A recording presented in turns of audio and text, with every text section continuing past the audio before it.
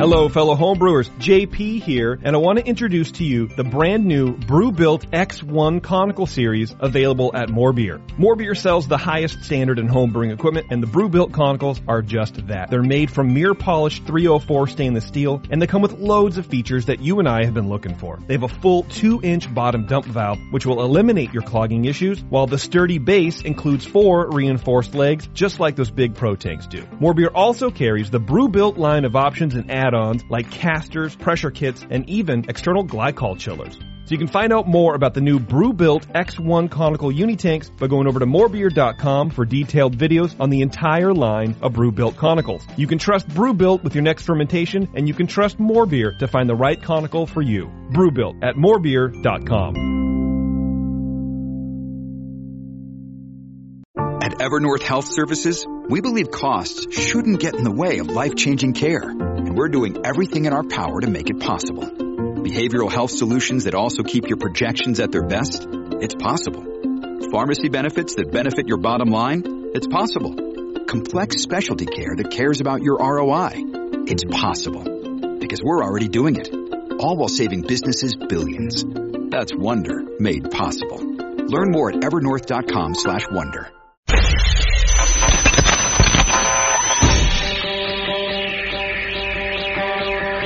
Home brewers, craft brewers, beer lovers, beer drinkers. Get ready for an all-new experience in information exchange and beer culture.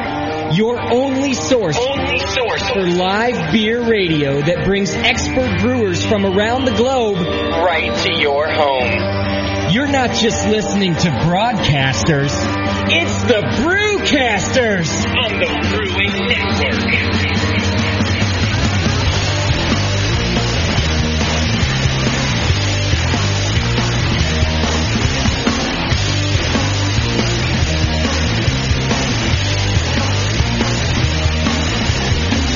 Good afternoon to you, and welcome back to the Brewcasters.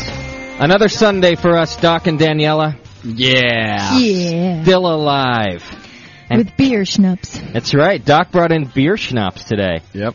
What a coincidence, too, Doc. Someone during the Blues show was telling me they were listening to our New Year's show, I guess the first show we did, and was saying, all he had to say about it was, very funny show, you should get Doc drunk more often. And I really want some of that schnapps, was his other one. So. Well, yeah. Well, you tasted this one. You're yummy. This one's better. The one we had that day, I think, was somebody's home distilled schnapps. Yes. Which doesn't mean it's bad. It was good too. Good. But I'm a big sissy when it comes to the liquor. Yeah. So that one was a little stronger. This one we're drinking today is a commercial one. Yeah, it's still 80 proof. Is it? Yeah. It's good. But it's distilled Sierra Nevada. Oh, okay. Dog is making up for last week. Yeah. Yes. You said you would, too. Trying to get my drink on here. How did the sleep test go? Oh, it sucked on a lot of different levels. If you've not tuned into last week's archive yet, Doc, it was the first time ever that, and God forbid this ever happens to me on a show, by the way, but the first time ever Doc couldn't drink during the show. Yep. Had to keep it clean. What a mess that was. Oh, I didn't like it. All day long. Then I had to come in here, and there's all this beer you guys were tasting. And I could smell it. You know, and I had gone out and bought so much good stuff that day too, and I drank it all during the week. You said you would. Yeah, but I bought us a couple new ones. Oh, good. So don't worry. Yeah, you said you would too. And we still have 2 Polaner in the fridge. Oh, cool. So plenty of beer to drink. Today's show is an exciting show, folks, not just because we have plenty of beer to drink. We're going to do a listener tasting, which we haven't done in a while. I'm excited about that. We've got 2 really big announcements for you guys. But he's busting at the seams on this one. And I got to wait on him, too. I'm not going to do it right now. He's barely even told me. Yeah, Doc hardly knows the details. I had to call him last night and said, what's going on? I've been running around like a chicken with my head cut off getting these things worked out. And they're still not entirely worked out, but they're worked out enough that I know they're both happening, and I know when they're happening, and we're going to tell you all about it during today's show. So they're inked. I'm excited. They're inked. And you guys are going to be pleasantly surprised, folks at home, about what's happening around here. So just hang in there with me. I'm not going to do it right now. I might do one announcement before we take the break at 5:30, and then another one when Colin's done at 6:30. All right. If I can even wait that long. Yeah, bleed that out a little Can I bit. tell the chat folks already? No. What are you, nuts? Can't tell anybody. They were asking me for hints this morning. I was like, I can't even give you a hint. Yeah, they guess right now that JP is coming out of the closet. Oh, crap. I guess we're not waiting until 6:30. All right, well, that's only one of them, though, so there's still another surprise. They're going to have to guess that one. They asked me if I was actually, really coming out of the closet this morning, but nope, not, It's nope. nice, it's nice and cozy in there. Why come That's on? right, I'm staying right where I'm at. Other than those two great announcements that are going to get you guys all fired up like I am, too, we got Colin Kaminsky back in the show with us today. That's a good thing. Dr. Evil, as I like to call him. And but this time we're not doing the water. We're doing Finings. And beer clarity is today's show in general. Yeah. Doc is going to cover filtration because that's, he does some Finings too, and we'll let him talk about that during the discussion. It's a lot of how and why, and the why is real important, more than just the how. And Colin, I got just a brief tutorial from him over the telephone, and your eyes rolled back. Yeah, head, which is hence the brief. He heard it on the other end of the phone as I about fell over. But he was telling me that it starts in the hot liquor kettle, and then goes through every part of the process when you're doing Finings. And he is such a mad scientist about these things that he doesn't have a standard fining procedure. He tests each part of the process and then chooses his fining tools accordingly, which is just going to lead to a wealth of knowledge about how we can fine our beer at home in order to get the most clarity. If you know why, you can apply the tools to make it work out instead of just throwing something at it, wondering even why you're doing it. Right. Like I would do. Yeah. Oh, because you said to. Yeah. And throw some of that in there. That's right. Somebody said to, so here it is. And then he also is sort of like Doc said, likes to find out what tools there is and then use them accordingly.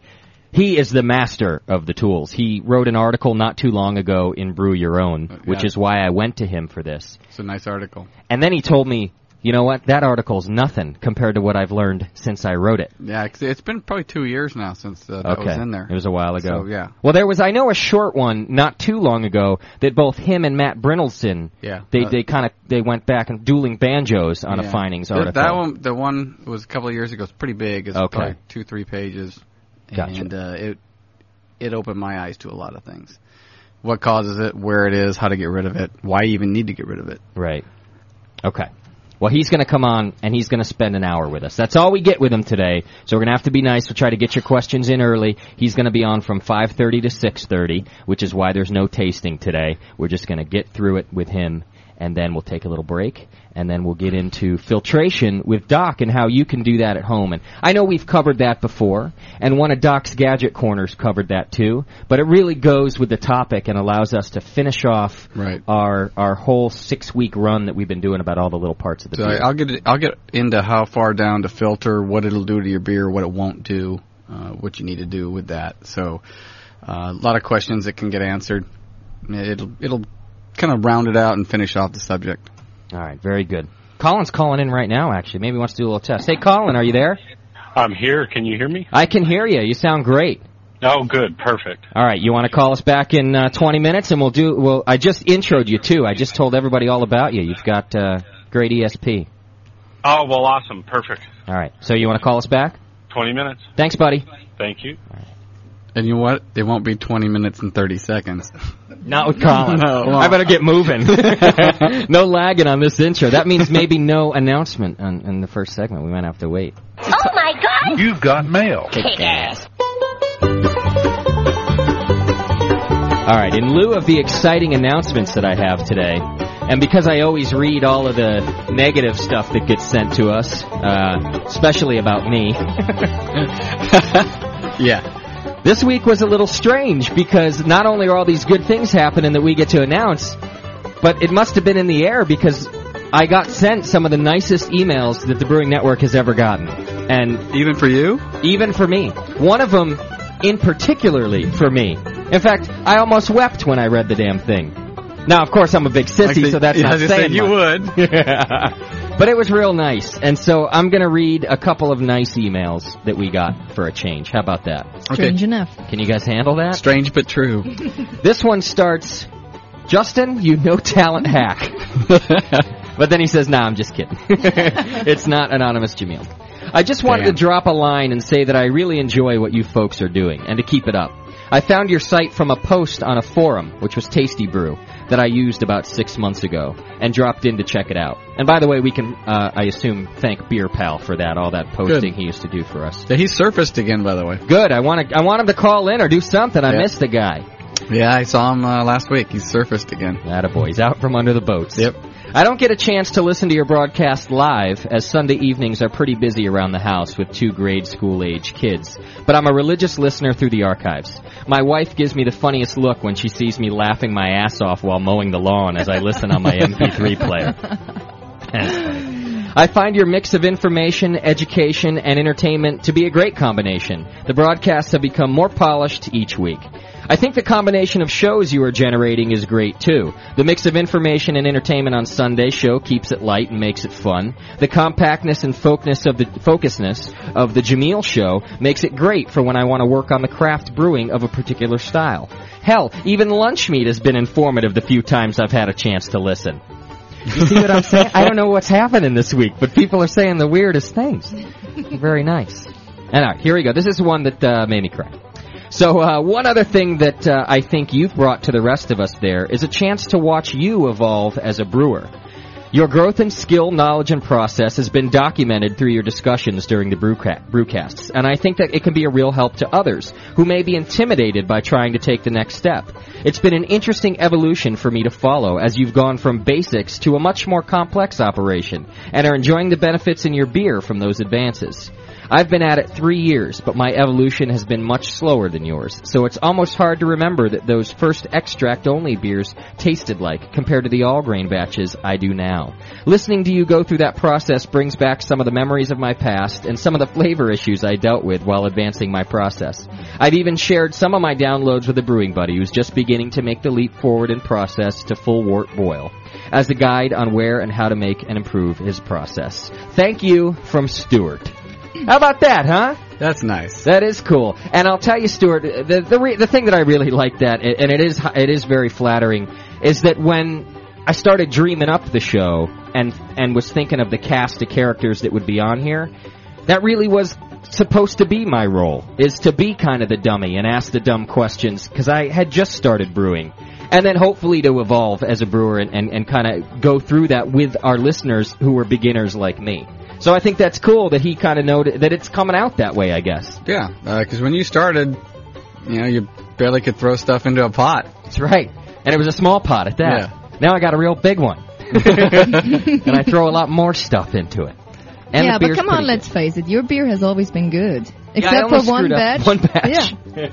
Well, just look at the people that you're surrounded by as far as the people, the guests we have in here and everything else. That's right. It's like being in a big library and just the wealth of knowledge, you know, some of these brewers that come in here. Sometimes I just sit there and just listen and I just shut up because what they're just pumping into the info. It's just great. It's just awesome. And, kind of along with that, sometimes I can't even pay attention because I'm doing so many things. And I think I still learn like through osmosis just because I'm lucky enough to be in the room with these guys. Yep. So well, if you can walk away with 1 or 2 pearls. Yeah. Awesome. So that was very cool. Here is one that came through last week. It's a long one. I'm going to kind of just get to the good part. Yeah, let me skip through it. But basically, he's a junior at the American University in Washington, D.C., but he's studying abroad in Belgium, in Brussels. Did you read that last week? Specifically.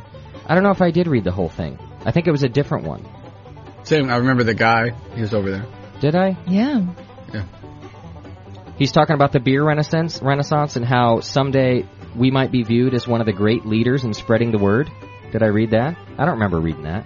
I think so. I thought I read all crappy stuff. No, I think you're right. Screw it. All right. Well, thanks for the nice words from last week, then. And then finally, just to round everything out, the Vinny Puppet wrote us.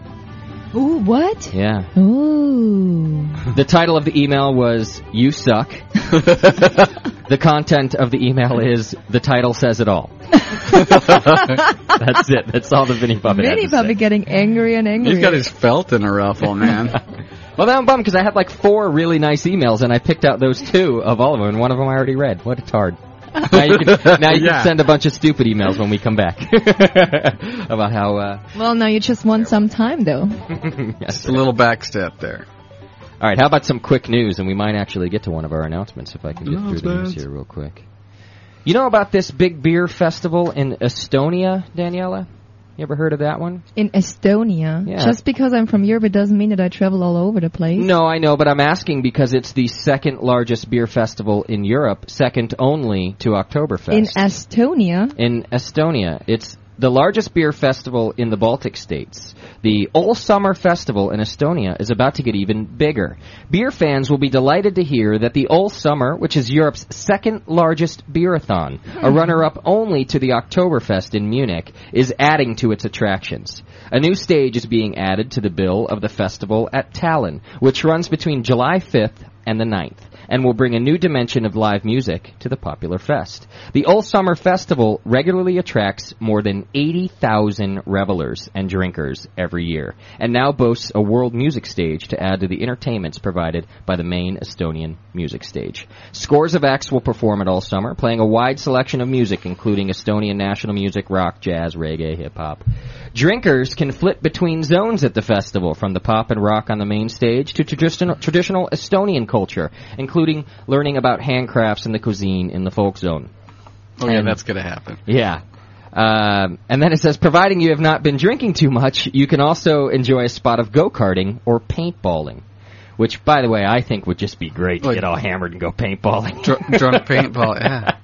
How cool would that be? I've never heard of that festival. You've not? But, I mean, the dimensions seem to be rather small, because if you compare it to the Oktoberfest, 7 million people attend the Oktoberfest, and it goes over 15 days, I believe. And the 80,000 attend that one. That's, I don't know. I think we have a bunch of beer festivals like that, actually. That are larger than 80,000? Yeah. Okay. Sounds good for Estonia, though, because that's a tiny country with maybe only like 100,000. Yeah. And they're all at the beer fest. Yeah, they're all, exactly. Well, maybe this is all propaganda, just trying to get people out there. And I'm happy to read it for that anyway, because that's why I was reading it. We so often cover things going on here in the U.S., I just thought I'd cover a festival. No, and it's good to cover something from Estonia. You know, we don't talk about those countries too often. That's good. It says it's ideally located right next to the seaside, the festival is, providing partygoers with a chance to ease off the booze and relax on the beach. Oh, how pretty. Have you guys ever tried Estonian beer? Why can't you do both? Yeah. You have? Yeah. Was it any good? I don't remember. To tell you the truth. Well, it was strong then. Maybe not good, but it was strong. No, it was, you know, late not, in the evening. not memorable. All right. So you know about the Budweiser World Cup battle, Daniela? About what? Well, remember, World Cup? Quite a while ago, we did a news story about how Budweiser they're the main sponsor of the World Cup, and they were saying that no other beer but Budweiser could be sold, which Europeans were getting real pissed about. Well, the story that I know, the background is that the FIFA, the soccer organization, didn't want to allow any beer to be sold in the stadiums just for security reasons, which is dumb, but whatever. So then they decided Budweiser put up a good fight and actually made them reconsider the decision and allowed Budweiser to sell the beer. Right. Say FIFA again. FIFA? People still got real pissed because they wanted good beer to be served there. And in particular, let's assume for a second that Budweiser's great beer. In Europe, they just don't think so. It's a lot lighter than the beer that they're used to having there. So they were real angry. Now, first no beer, and then the only beer they get is not beer that they would consider beer. Maybe they should stop, pissing and moaning.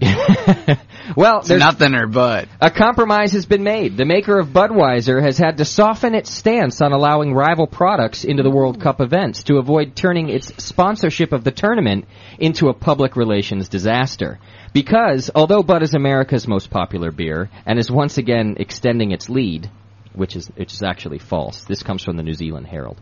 They're not extending their lead as the most popular beer in America, just to let you know. It is just too weak for German tastes. Local beer drinkers were in uproar over Bud's exclusive deal to supply football grounds and related events during the month-long tournament that starts in June. So now Anheuser-Busch, the parent company, will allow one of the country's most popular Bitburger to be sold in unmarked glasses in return for a deal to use the Bud name in Germany for the first time ever.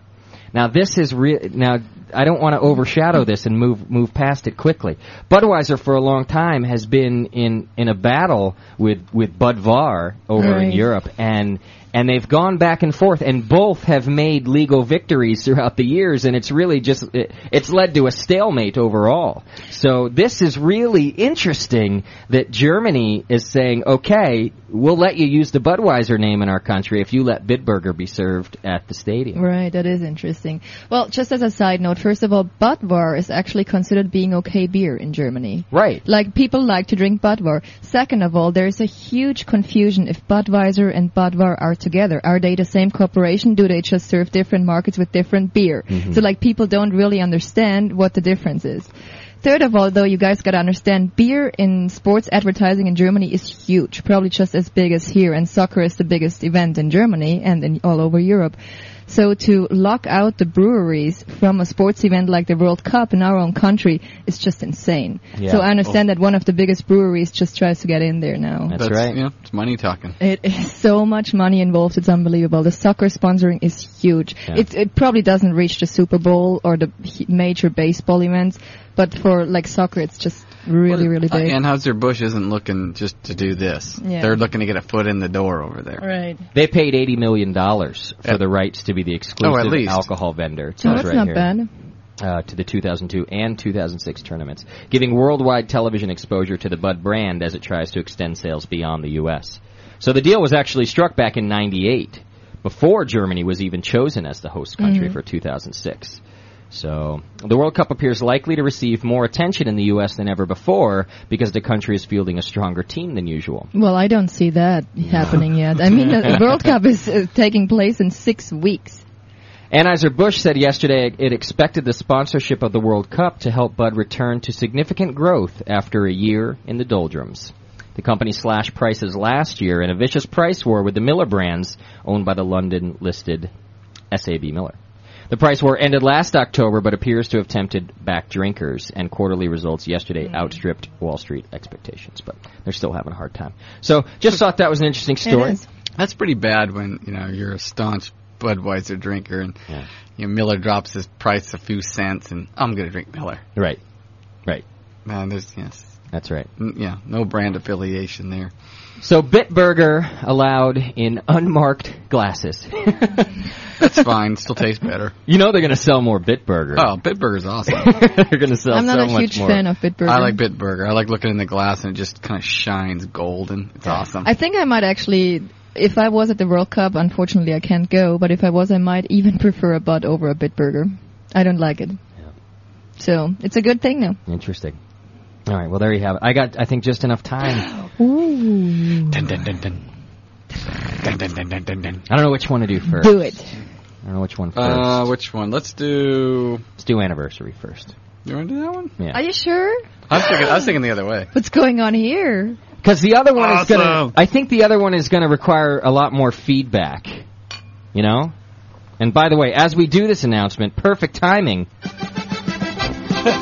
Chicken Boy just walked in the room. First time in the studio in a while. How are you, Skunk Boy? Hey, Chicken Boy. How are you, man? Skunk Boy? You're just in time for the big announcement. So the Brewing Network official 1-year anniversary party is all planned and set for Sunday, June 4th. And we are going to be broadcasting live from our first on location. We are going to leave the studio, take our equipment, take some of our homebrew, hopefully, and we're going to be down at the 21st Amendment in San Francisco, California, broadcasting live. Partying down. In front of a live studio audience. Sean O'Sullivan from the 2-1A has been nice enough to invite us to his place to do just a real big to-do there. And wreak havoc. And Doc, John, he's even going to make us a beer. Wow, Whoa. That's great. He's going to make us a Brewing Network first anniversary beer. How about that, huh? As long as I get 5 gallons. So I thought that was just real exciting, that not only do we get to celebrate our first year anniversary on location somewhere, but we're going to get our own beer out of Sean O'Sullivan, who's a great brewer. And on top of that, we are inviting all of the guests that have ever been on our show to make it down to the 21st tournament with us. And I think it's going to be a pretty good turnout. We're going to, including the Vinny Puppet, by the way. I mean all of our guests. When I say all of them, I mean all. Wow. Yeah. Well, the weather's awesome around here now. It's great. It was just crap. So you know the guys. You all know. You listen to the archives. I'm hoping to get Roger from Drake's out there. I'm hoping Vinny is going to be out there. I'm hoping that we get the Marin guys. Dan Gordon. That'd be great if he can get out there. We're going to invite them all, and we're going to really kind of push everybody to just come out and celebrate with us, and we can say thank you to them. Yeah, get a little mic time in. Exactly. So I will tell you this. Do not expect 1 single ounce of good homebrewing information during that show. I'm going to tell you right now. A lot of slurring. But one hell of a good time. And we're, and all those brewers that are hopefully going to show up and hang out with us, they're all going to get a little mic time. So we're going to get to find out what's happening with these guys. Summer is a big time for the microbrews, and I think especially this summer. There's such a buzz going on in craft beer right now. So we'll just find out from each one of those guys what they got going on in their pubs, and we're just going to have an all-around good time. And what I want is all of you guys that are in the California area, around here, you've been listening for a long time. Can make it. If you can make it from out, I'll tell you this, Oz, our first and biggest, not in the physical sense, but we don't know that yet. We haven't seen him. Oz is flying out from Australia for this thing. He's coming out for a vacation here, and he planned it around our anniversary party. So any one of you, I know that bucks are cheap, but I'm just saying, hey, if you can come, we will take care of you and have a good time. All of you, maybe you're up in Davis, maybe you're in Chico, maybe you're in Sonoma. I don't know where you are. Humboldt. Come on down. It's going to be worth the drive. I'm going to get hammered. I'll tell you what. Homegrown, come on down. I might even open up our place for the after party. We'll just get a bus and we'll bring everybody back. What the hell? That'd be great. All right, I'm in. That'd be awesome. It's going to be an all-around good time. There's an awesome post here in the chat room going on. One of our listeners, our first anniversary is his 35th in homebrewing, the exact same day. Oh, wow. Isn't that awesome? I'm just asking him where he's from. He has to be on the show. Oh, yeah, maybe we can give him some awards or something. We'll celebrate his anniversary. His is bigger than ours. 5 gallons of our beer. Shit, now I think our anniversary is a bunch of crap. I would read the name, but I can't pronounce it. So his name is like Simergist. Zymergist, yeah. Oh, yeah. He's up in Oregon. In Portland. Yeah. Hey, come on down. It's not too far. The date is going to be June 4th. So June 4th, it's a Sunday. Mark your calendars. It is actually 1 day early. Our official anniversary is on the 5th, but that's a Monday, and we don't do shows on Monday. It might be a Jameel show on Monday. He can celebrate. But it's Sunday, June 4th. It's going to be broadcast at the regular time, starting at 5 o'clock. And you're going to want to come down if you can. You're certainly going to want to tune in and hang out. And I'm just real excited about it. I'm excited about it for you guys as well as us, because I think it's going to be just a ton of fun, Good to meet as many of you as we can and all those brewers again. You excited, John? Very excited. Yeah? 1 year, man. It's crazy. I didn't think we would make it, actually. So you bastard. Oh, come on. Well, Danielle in there, I was like, I don't know. Right. I knew we'd make it. I just didn't think we'd have any listeners. Exactly. I knew I would be paying for a year, so I was all set. Talk to ourselves. That'd be fun. I was telling Danielle, I think we're going to have to actually rent a van because we got equipment to bring down. We're not going to want to have several designated drivers, and I think we should all just kind of pile into a van, get all the staff in a van. Got Doc Summer. Get us down there. I know, but then we want to then get someone else to drive. Like Doc's not driving. No, he's not. No. We're going to be having a good time. Who Doc. will though? Natty? What about your wife? Natty's not. I don't know who's going to drive. We're going to find out.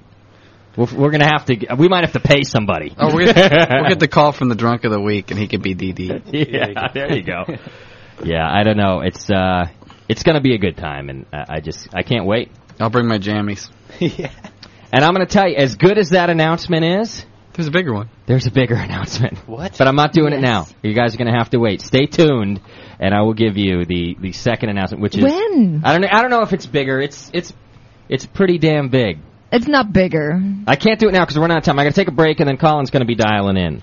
So you guys are going to have to wait. So that one's pretty good, though, right? Oh, yeah. Hell yeah. We'll give you more details as the show goes on. Feel free to ask questions, and we'll let you know all about it. It's the Brewing Network. We'll be right back with Colin Kaminsky. You're listening to the Brewcasters. The Brewcasters on the Brewing Network.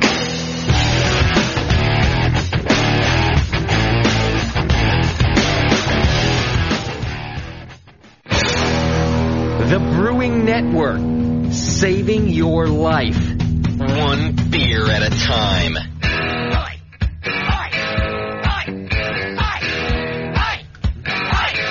Let the parties begin, folks. The first announcement has been made. The anniversary. On location, live from the 21st Amendment in San Francisco on June 4th. It's going to be one hell of a time. I got Colin just about to call me, and I got to give him the message right now. Doing the old Skype deal. Skype is such a great thing. I just got to give it praise once more.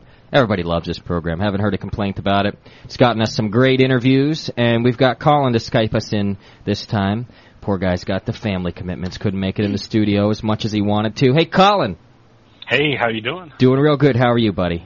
Wonderful. All right. Colin Kaminsky from Downtown Joe's, the one I like to call Dr. Evil, gave us the water show. What was it, 2 weeks ago now we did the water show with you, Colin? It seems like last night. It does. Like for me, too, because I'm still having nightmares of information. But it was just a great show. And by the way, Colin, I don't know if you've looked at the forum, but I've gotten great emails about that show, and people just really appreciated and liked the info you gave. It was intense, but it was good. Oh, well, wonderful. I'm glad people appreciated it. It's a lot of work learning about water, but I think it's important. You're right. As Doc said, it might be one of the last things that you need to learn about, but as Colin just said, extremely important to take the next level. Well, like what Colin said when somebody asked him, so how many brewers do you think mess with their water? And Colin said, all of them. and some of them, no, they don't. Well, maybe we preface that with they all should. Right. Right. Well, Colin, I already gave you the introduction about your article and that you really know this stuff, and I'm going to kind of let you take it. We talked a little bit about an outline, and I think you really know what you're doing. So let's start talking about Finings with Colin Kaminsky. Well, I work at a brewery that has no filter, so for us, a consistent product all involves every step of the process, because we can't really fix our mistakes in any timely fashion. It's not that we don't make them. It's that in order for us to fix our mistakes, it takes 2 or 3 weeks to let something settle out of the tank. So, and when I took the job, I knew that was going to be a problem, and I started doing some research. And it turns out that clarity can be affected by every part of the process. Now, the first place you want to look for clarity problems is actually with the water. Back to the last show. Right. If you have iron in the water, you will have a clarity problem that you will never be able to fix. So that's not going to be an issue for most people because they're on municipal supplies. But if you're in a well, you need to make sure to check your water, make sure there's no iron. So iron is the only factor, really, that you're looking at with the problem of clarity with water? If it's potable, yeah. Okay. Yeah, because you can get bacteria problems with it, which will cause another kind of haze. Yeah. But yeah, one of the first things, if you're looking at just pure water on it, especially with well water, iron's going to cause some bigger problems. Okay. See, and I was surprised to hear, I guess I'm not surprised to hear that water affects clarity, but the first thing I asked Colin when I talked about doing the show, I said, okay, so we'll start with the kettle findings, right? And he's like, no. It goes way before that. So I like this A to Z thing. Okay, so the first thing is as long as you don't have iron in the water. Yeah, that's, and, you know, I have a friend who has a brewery, Moonlight Brewing's got tons of iron in their well water. And so they have to deal with it on a daily basis. Okay. But because they know they have it, there's ways of dealing with it, and we don't need to get into that because most of our listeners won't. Okay. The next place we have to be concerned about throwing a haze is in the mash tun. Okay. If we don't convert all of the starch to sugar, then we're going to have a starch haze, and starch hazes are notoriously difficult to deal with. The other thing that can go on in the mash tun is we can extract proteins and we can extract tannins. Now, as long as we extract an equivalent amount of both, it's not really a problem because they bind together really well, and will just clarify pretty much all on their own by settling out. But if you have a lot of protein or a lot of tannins alone, you can throw a haze. And if you have a lot of protein, you usually end up with chill haze problems. Tannin hazes usually are just problematic in general. And they can be difficult to filter, too. Okay. So The nice thing about protein hazes is the maltsters now do such a good job that protein hazes aren't really an issue unless you're buying under-modified malt or you're doing something way outside the normal range. If you're doing your normal 1 hour long mash with a little bit of recirculation, you're probably taking care of the protein. Mm-hmm. Now, the way to extract tannins in the mash is to let the mash bed dry out and start rinsing 180-degree water over it, trying to get the last of the sugar out. And I don't know the exact chemistry that's involved, but basically the exposure of the husks to oxygen, and then with the really hot water, it does a great job of pulling tannins out. And tannins are another cause of haze. But I thought that was sometimes a procedure that you wanted to do. Of course, I had heard 170-degree water that you then... Well, he's talking about getting the whole mash bed up to 180. Oh. Not just the sparge water. Not the sparge, but okay. And there's going to be a lot of tannins in the beer anyway. You're going to extract tannins no matter what. And so you're going to have a certain amount of tannins in there, but what Colin's talking about is not getting more than you need. Okay. Or at least limiting it. What about batch sparging versus fly sparging? Would you extract more tannins versus the other? You're going to have to explain the terminology. Well, batch sparging where you run your mash dry, add hot water back. Refill it, stir it up. Yeah. Let it sit, then drain it again. The traditional British method would not like that, and basically in the traditional British sparge, you leave always 1 inch of water above the mash bed, always. Okay, so that's fly sparging. Okay, okay.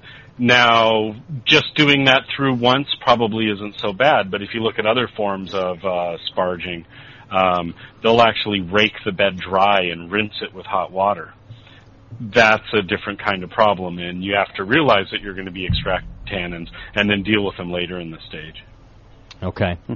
I want to back up for a second because you talked about just the first thing you mentioned was converting the starch into the fermentable sugar. We're talking about different kinds of hazes that are coming into it. Right. So what's causing these hazes? Correct. So what I want to know is the only remedy for the haze that's going to come out of too much starch and not enough sugar is to make sure you're converting, or if you screwed up, is there a way to fix that? You see what I mean? In a batch your size now, there's really no way to fix it. Okay. If you were Budweiser and something went horribly wrong, they might try to introduce an industrial enzyme. Right. And convert it. But no, basically, if you destroy your enzymes before you're finished converting, you just throw it away. Okay. All right, and then let me back up again just because I got some questions from the chat room here. Let's do this briefly about the water. What is considered too much iron? I haven't ever had to deal with it, so okay. I'm expert on that. Moonlight Brewing, Brian, would be the best person to answer that question. That'd be a good question for the anniversary show if he shows up. Okay. That'd be great. I hope Brian shows. Because most people don't have to deal with it. And I could look it up to see what the minimal is. Maybe if we get a chance during the break, Doc will have a look at that for you, and we'll have Daniela enter it back in the chat room, because that's where it came from. It's in DeClerc's book, if you have it handy. Which book, sorry? DeClerc. Okay, in DeClerc's book. Okay, I don't know if you have that one. Doc, do you understand that question I handed you? That's why I gave it to you. Yeah, what do you do if your water's too soft? Well, you have to add things back to it. Pretty simple.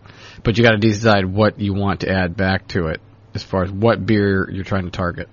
The question says, what do you do if your water's too soft? Okay. And you need to add back brewing salts to it, but you need to know how much you have to begin with and what kind of beer you're going to be trying to brew out of it. There's a difference, and it will matter what you're going to be putting into it. And then I don't want to get into that right now. There's a whole tangent on the other. That was 2 weeks ago. Yeah. Okay, fair enough. And then I'll give you that for later. All right, go ahead, Colin. Next step. Okay, so now once we run everything out of the mash tun with whichever method we want to use and get it into the boil kettle, the boil is really doing the majority of the clarification for us all by itself. And what it's doing is it's coagulating the proteins into the trube.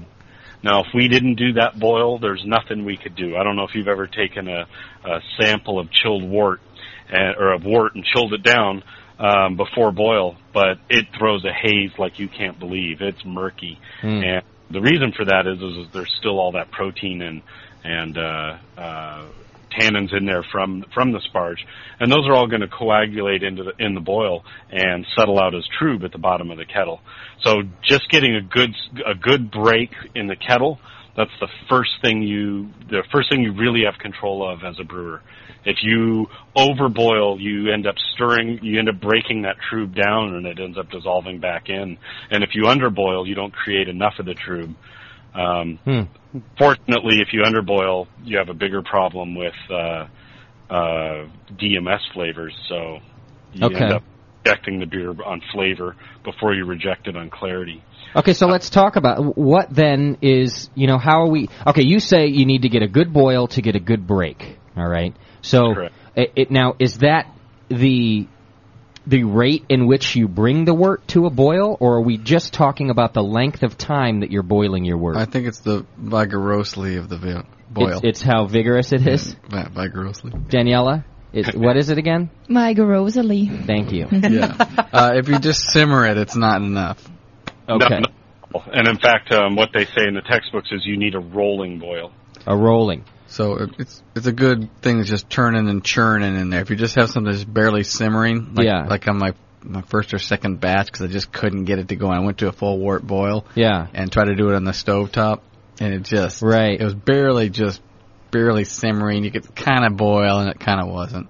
That was your fruit beer. No, I was actually just a brown. But no, I didn't mean flavor-wise. Yeah. So then when you say overboil, Colin, are you talking about now we can also do it too vigorously? Or just... Yeah. Oh, okay. And that's a lot harder. You need a really deep kettle, and you need a ton of heat. Gotcha. But you can actually get all that stuff to break back down. I don't even know what it breaks into. Fortunately for me, I don't have to think about that on a daily basis. As long as there's nothing wrong, my boil's the same. But the rule of thumb that I always used as a home brewer was that I wanted, in a 90-minute boil, to have between 15 and 18% evaporation. Gotcha. And that always gave me a good break. And when you looked into the boil, after about 15 or 20 minutes of boil, you saw big confetti pieces of protein starting to coagulate. And that's when you know things are working right. Yeah, it looks a lot like egg drop soup. Mm. Just churned. You can see the stuff starting to kind of come together. That's tasty. Yeah. Egg drop soup. So, sorry, Daniela. Yummy. That just grossed her out. All right, so you don't want to go too vigorously. So a rolling boil is the rule of thumb here. Yeah, rolling boil and really, not more than 18% evaporation rate, and unless you're trying to change the flavor. Now, how can we figure out our evaporation rate? Can I do that by putting the amount of water in my kettle that would be wort so as not to waste a batch and boil that for 90 minutes and find out my rate? Nah, do it with wort. Just calculate it every time for about 5 batches, and you'll get a feel for it. And the reason to do it with wort is because what you want to do is you want to, and I use the word wort just because I'm from California. I apologize to those people. Wort. That's what Justin was talking about in the first couple of shows. Yeah. Wort, what? What's wrong with my wart? I don't know. Get that fixed. The person who taught me the word said, everybody says vert. We're in California. We say wort. That's right. Except for Daniela. So anyhow, where were we at? The rolling boil. Oh, yeah. If you listen to these two. Stereo. All right, go ahead. If you want to watch what a rolling wort boil looks like, you have to see it with the foam and all of the particles in it and everything. If you just try to imagine what a water boil looks like, it doesn't end up looking the same. Okay. So practice, it's an example of practice makes perfect. Just practice with every boil, figure out what your evaporation rate is. George Fix did some great studies on the flavor influence of evaporation rate, and basically said that anything over 18% tasted like a Bach, which was where I set when I was communicating with him more often. I still communicate with him, not as often, with the old Ouija board. Oh, no. Whoa. That's great. Actually, I remember what he told me. It's like, oh, that's what he meant. But if you go over 18%, it develops what I consider off flavors for an English ale. Okay. Under 15%, I taste DMS. Okay. So I came up with my 15 to 18% number. No, that's a great way to go. I know I've brewed with John before, and it always comes up the topic of DMS between us because I know nothing about it and he's aware of it. And it's great to have a formula like that because otherwise it's kind of like, well, maybe we should boil longer so it doesn't have DMS. Yeah. So that's a great way to actually measure that. Well, and longer is important. But also, if you're trying to diagnose the problem, longer helps. More vigorousness helps. But also in a bigger brewery, if you have a flue, you have to make sure that everything that condenses in that flue doesn't go back into your boil. All those chemicals you're driving off the top of that boil, you don't want back in because DMS, the precursors to DMS, is one of the things that you're boiling off. Gotcha. Okay. So that's your main, as far as the boil goes, that's your best fining right there in the kettle. That is going to get 95% of it out. Now, if you need to get that last 5% of it out, and some people do, then you have to do kettle fining. Okay. And what it does is it just makes your break in the kettle better. And we use a commercial product called Copaclear. But it's basically just seaweed. Okay. So it's Irish moss. It's Irish moss that's been pre-processed into a pellet. So and you put 1 pellet per barrel in, and 5 minutes before end of boil. So it's a lot like Whirlflock then. A big giant Whirlflock. Different version of Whirlflock. Okay. So it looks like one of those big suds tablets. I got questions about that just from the chat room too already. Whirlflock versus Irish moss. What's the best, or is there a big difference? The convenience factor of Whirlflock is just so much nicer. It's worth the extra cost. Because it's the easy little pill? Because it's the easy little pill. Okay. Just take the pill. Hey, Colin, does Irish moss, is it hydrated during the boil? I don't believe it is. Okay. And when I was taught to use it, you hydrated it the night before at, I believe it was pH of 5, but at a low pH. No, I never heard that one. I always knew to rehydrate it half an hour. I only did it half an hour ahead of time, but I didn't know about the pH one. Yeah, we did it. That was the way I was taught, was low pH overnight. Okay. Rather than just throwing the dry stuff right into the boil kettle. Right. Which is what everybody does. Right.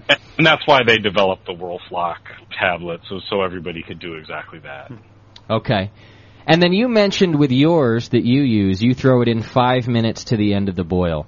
And there's been some discussion on here about that for a long time, and I just read it out of the directions that I got, I think, with my first kit. It told me to add my Whirlflock at 20 minutes to the end. And sometime a few weeks ago, somebody was in here saying, I think it actually was Jameel, who said, you know what, at 20 minutes, it's really not going to do as much as it does, at the end. And so now I actually throw it in at 1 minute till the end. I put my Whirlflock in. So the question from the chat here, he's got 15, 10, 5, 2 minutes. What's the deal? Well, the deal is if you really want to know, you make the same recipe over and over again and try it. Okay, gotcha. Fair enough. And and it's going to depend on your brew house design, and it's going to depend on your recipe. And your water, too. And that's, the most important part of the recipe, right, Doc? Yep. Right there with you. Colin's great. He's like my dad. It's all about tough love. Hey, you want to know how to do it? Do it, stupid. Oh, sorry, Dad. Flashback, and Colin. Look how Justin turned out. It's paid off.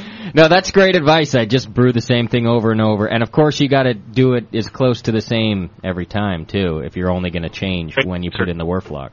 That's a exercise for everybody, is to take the lightest beer recipe they make it over and over again until they can do it consistent. Okay.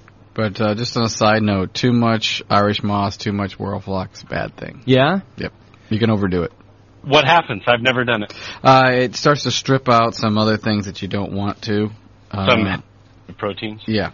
And so, especially some head retention proteins. You really don't want to do that. Okay. Yeah, when we're looking at all of these issues with fining and whatnot, protein's one of the things we're taking out.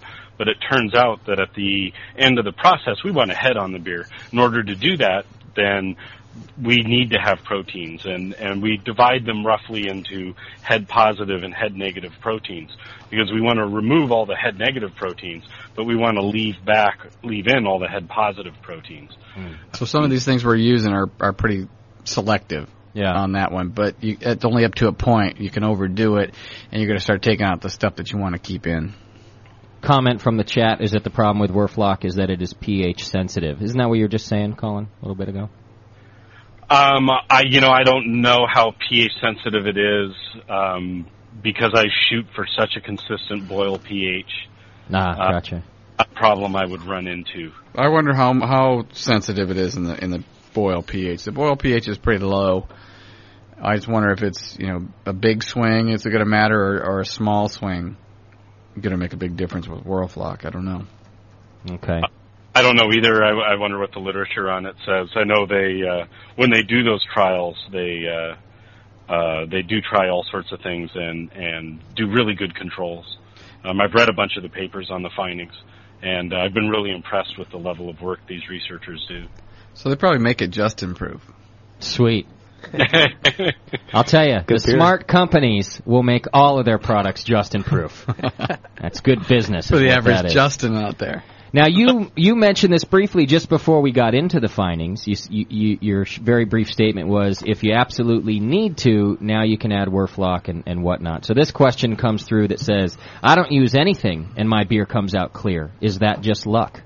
No, it's not luck. Okay. It's actually designed into his process, and that's just fine.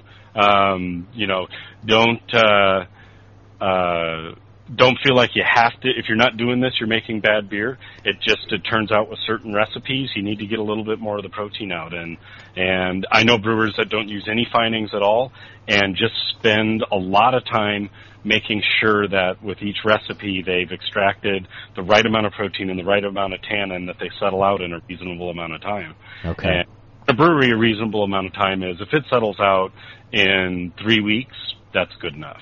Okay. You need to speed it up. Now, findings speed that process up. Gotcha. And also, findings are going to help with the stability over time, where a lot of homebrewers don't really care about that. And you got to drink your homebrew, who cares if it gets a little hazy over time? Yeah. With Colin, it matters. Gotcha. Right. Well, and I actually never have that problem, fortunately, because my beers never get warm. They don't ever leave refrigeration, so they're not trade abuse? Not really a big concern of mine. Very lucky.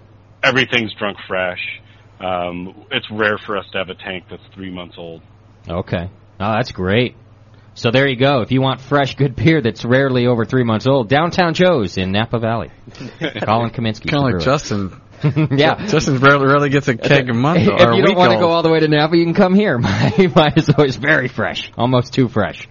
Well, it is too fresh, too, and that's one of the reasons why we tend to value clarity. Right.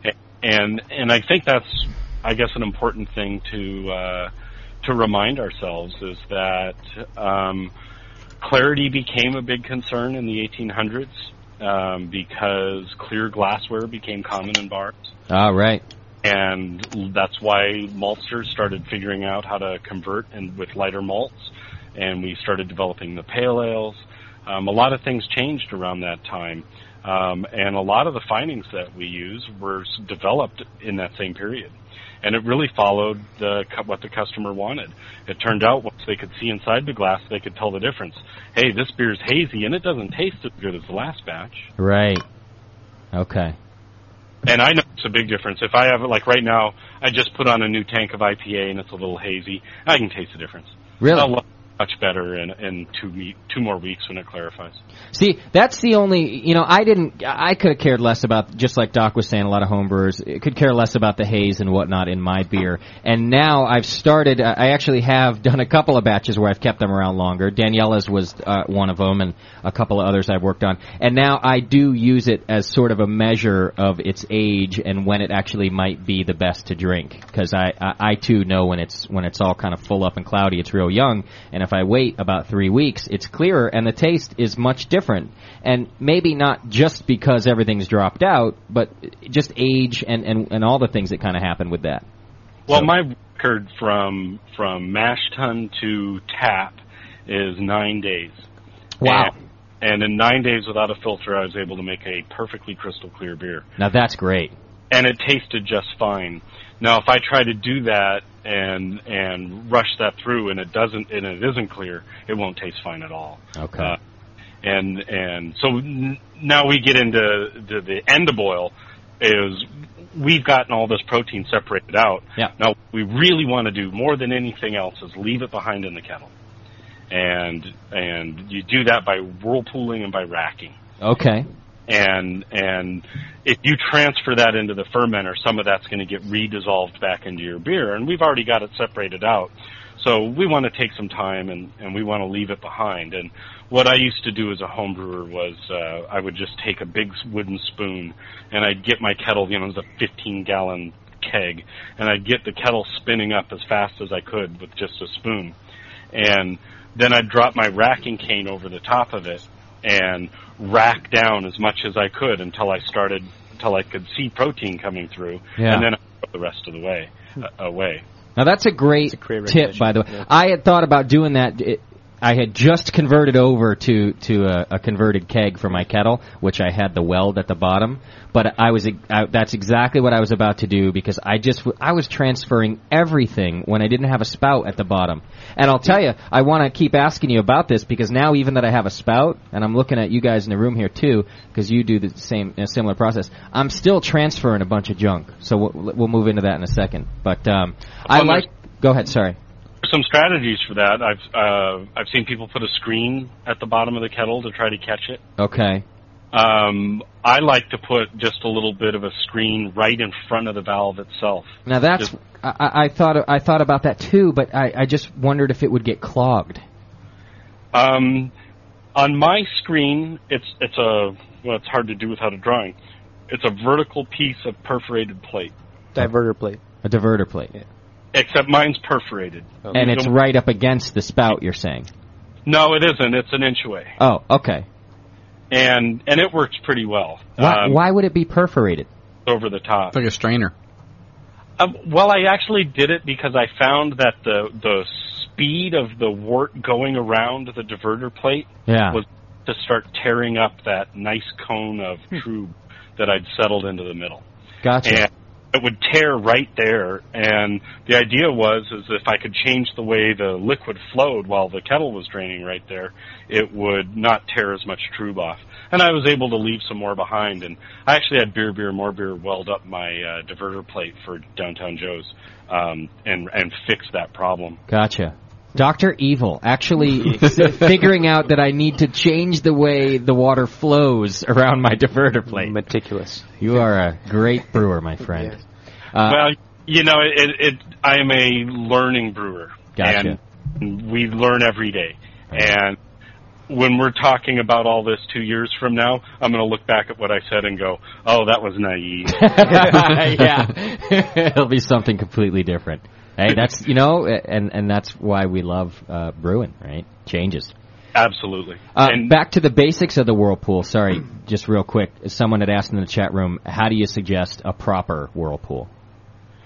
I think even at Downtown Joe's, just stirring up the kettle is enough. And here's exactly what we do. We take a canoe paddle. We go in, we paddle up the wort until, without introducing air, we just try to stroke it as hard as we can for about 30 seconds. And it gets it spinning, pretty fast on the outside. Maybe one particle will go all the way around the kettle in 15 seconds. So it's going pretty fast for we're talking about a 4.5 foot diameter kettle. And then we just let it sit. Let it keep spinning and let it sit for a half an hour.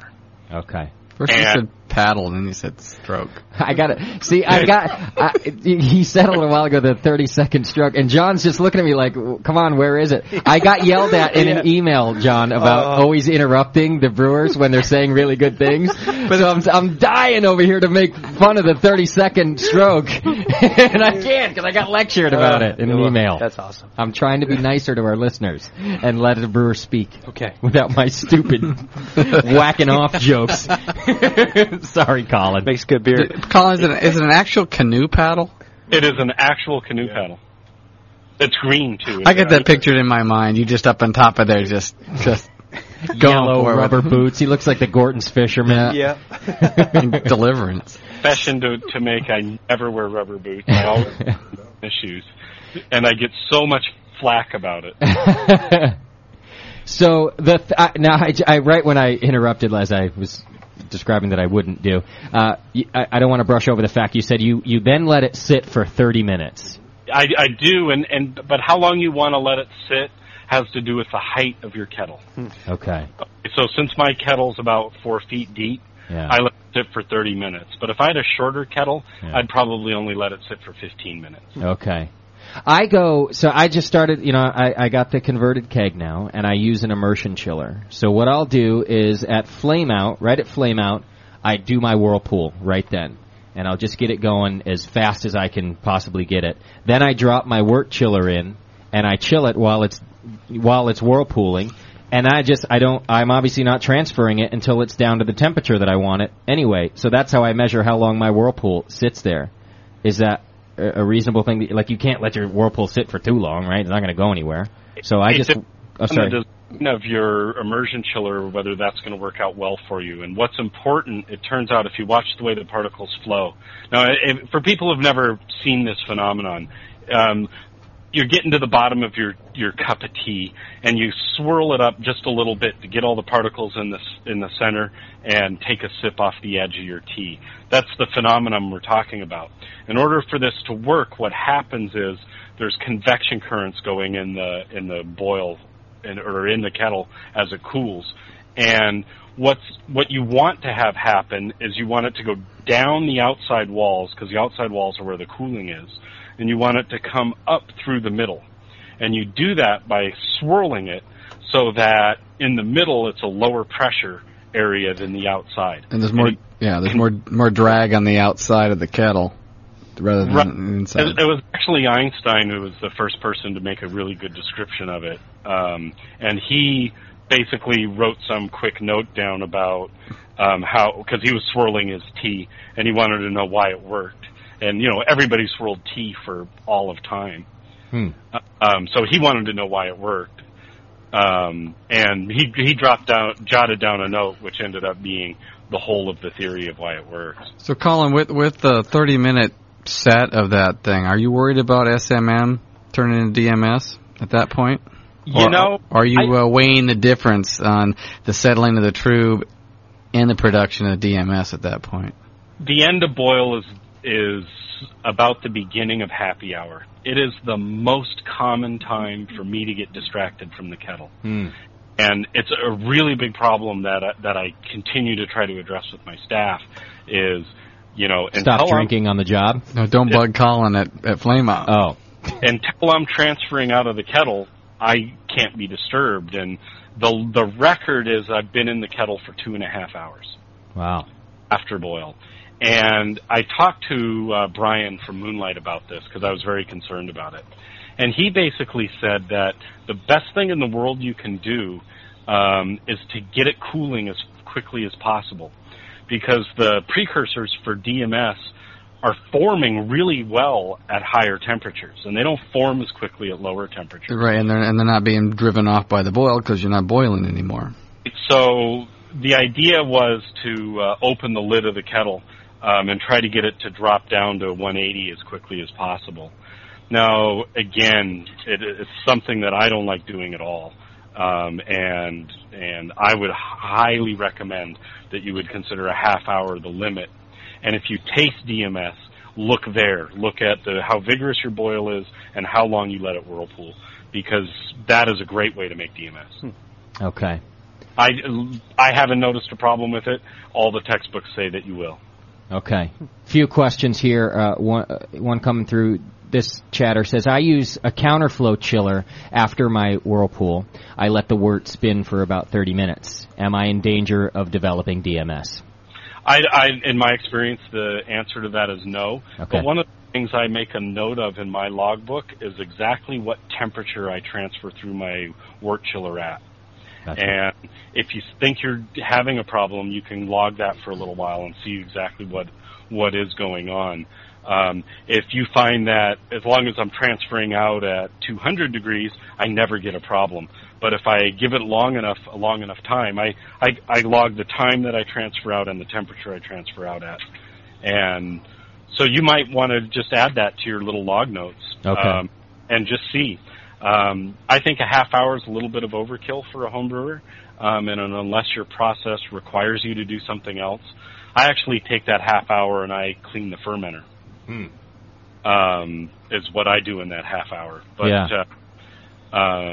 that's just because I don't have any other convenient access to hot water until that moment.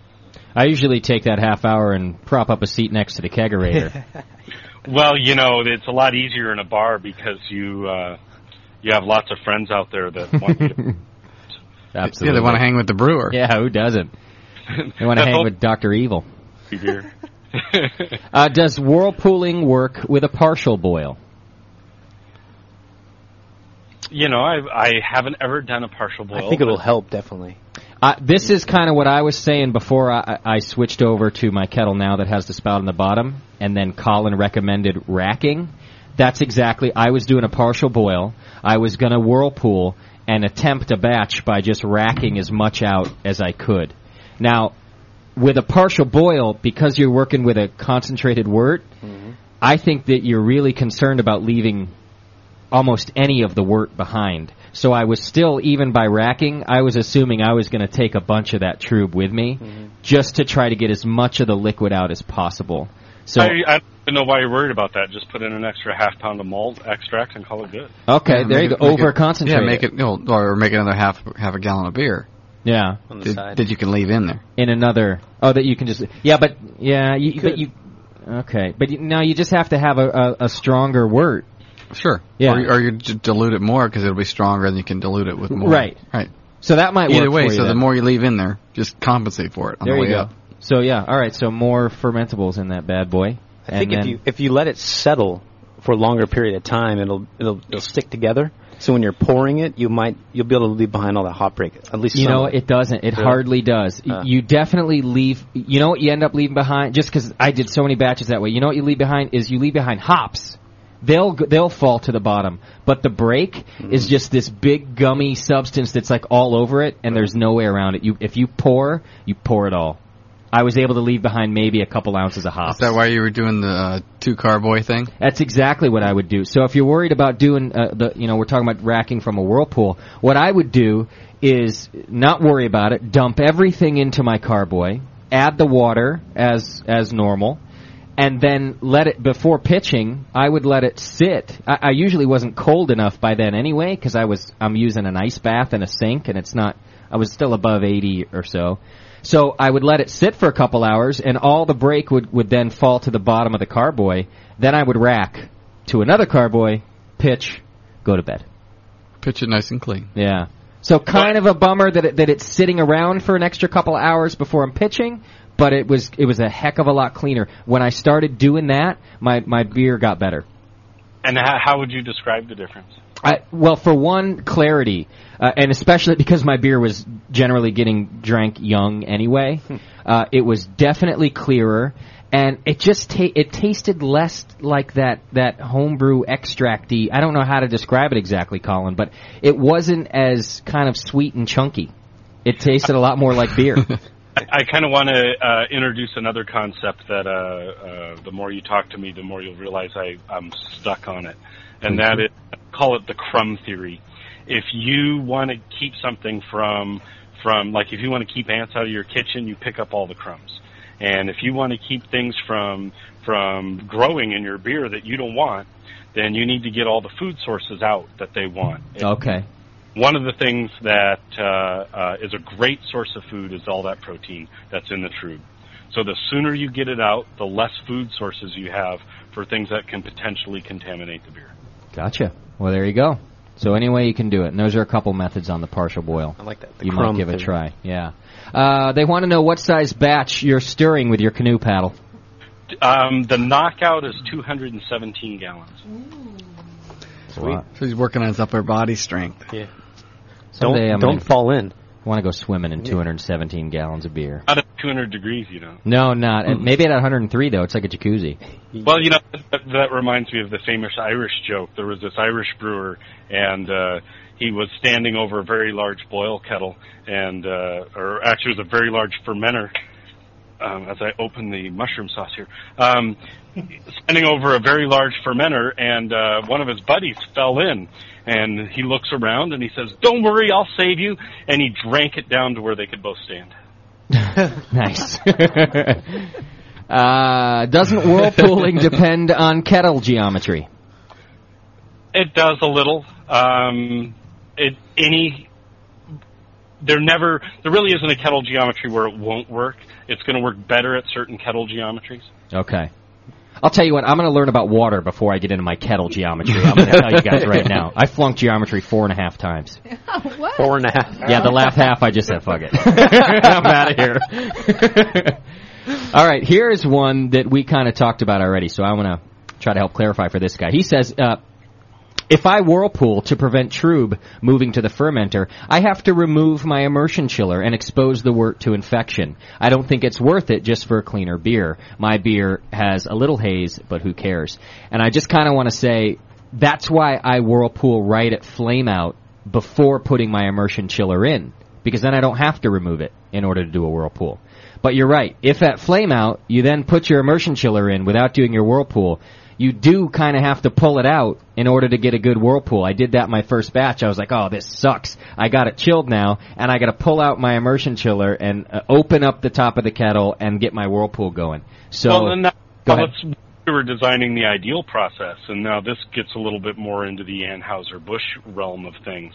But if we really wanted to do a good whirlpool, we would run through the wort chiller, pull it down to 29 degrees, whirlpool, and then transfer out, warm it back up, and pitch yeast. Whoa. And that's what we would leave the most behind. Now that's cold break. Yeah. And by definition, that's what cold break is. When you hear a big brewery saying, oh, we had a really good cold break this time, they really mean at 29 degrees. Right. Wow. Okay. And then, he's also saying in this comment, my beer has a little haze, but who cares? Which is true. If your beer tastes fine and a little haze, don't do anything about it. But I would then want to go back to what Colin just said about getting the most food out of there for infection as possible. If you're not getting infection, more power to you. But that's kind of the point. When we look into that, what kind of hazes are food sources? And the worst food sources are protein and yeast. So those two are definitely important to get out. Yeah, because those are really flavor biased, too. Absolutely, that's right. Okay. And then just a real quick comment from somebody. They love the hop stopper. Says no more whirlpool and just it's a little expensive, they said. We had the hop stopper as a focus on here. It's a great little device. I think you can go to iHomebrewSolutions.com. So we've had some people that made it work and made it work good. Yeah. I have one. It just doesn't fit my kettle. Otherwise, I'd be checking it out, too. But just it's another form of a screen to not have to whirlpool and screen out your stuff. All right, you want to move on? I got 15 minutes with you, Colin. I promised you I'd let you go. So you want to go to the next? Okay, yeah, we're gonna head out, and this is where I don't want to blow your mind with this next little step, but it's so important. Yeah, you do. So important to what we're going to do next, and it's called Stokes' Law. Now, basically what Stokes' Law says is that the rate that a particle settles is proportional to the square of the radius of that particle. Can you repeat that? The rate that a particle settles is proportional to the square of the radius of the particle.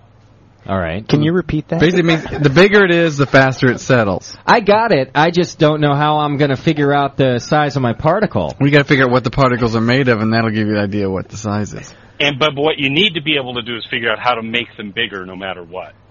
Now, further goes on to say that it settles at the rate of the difference in densities as well.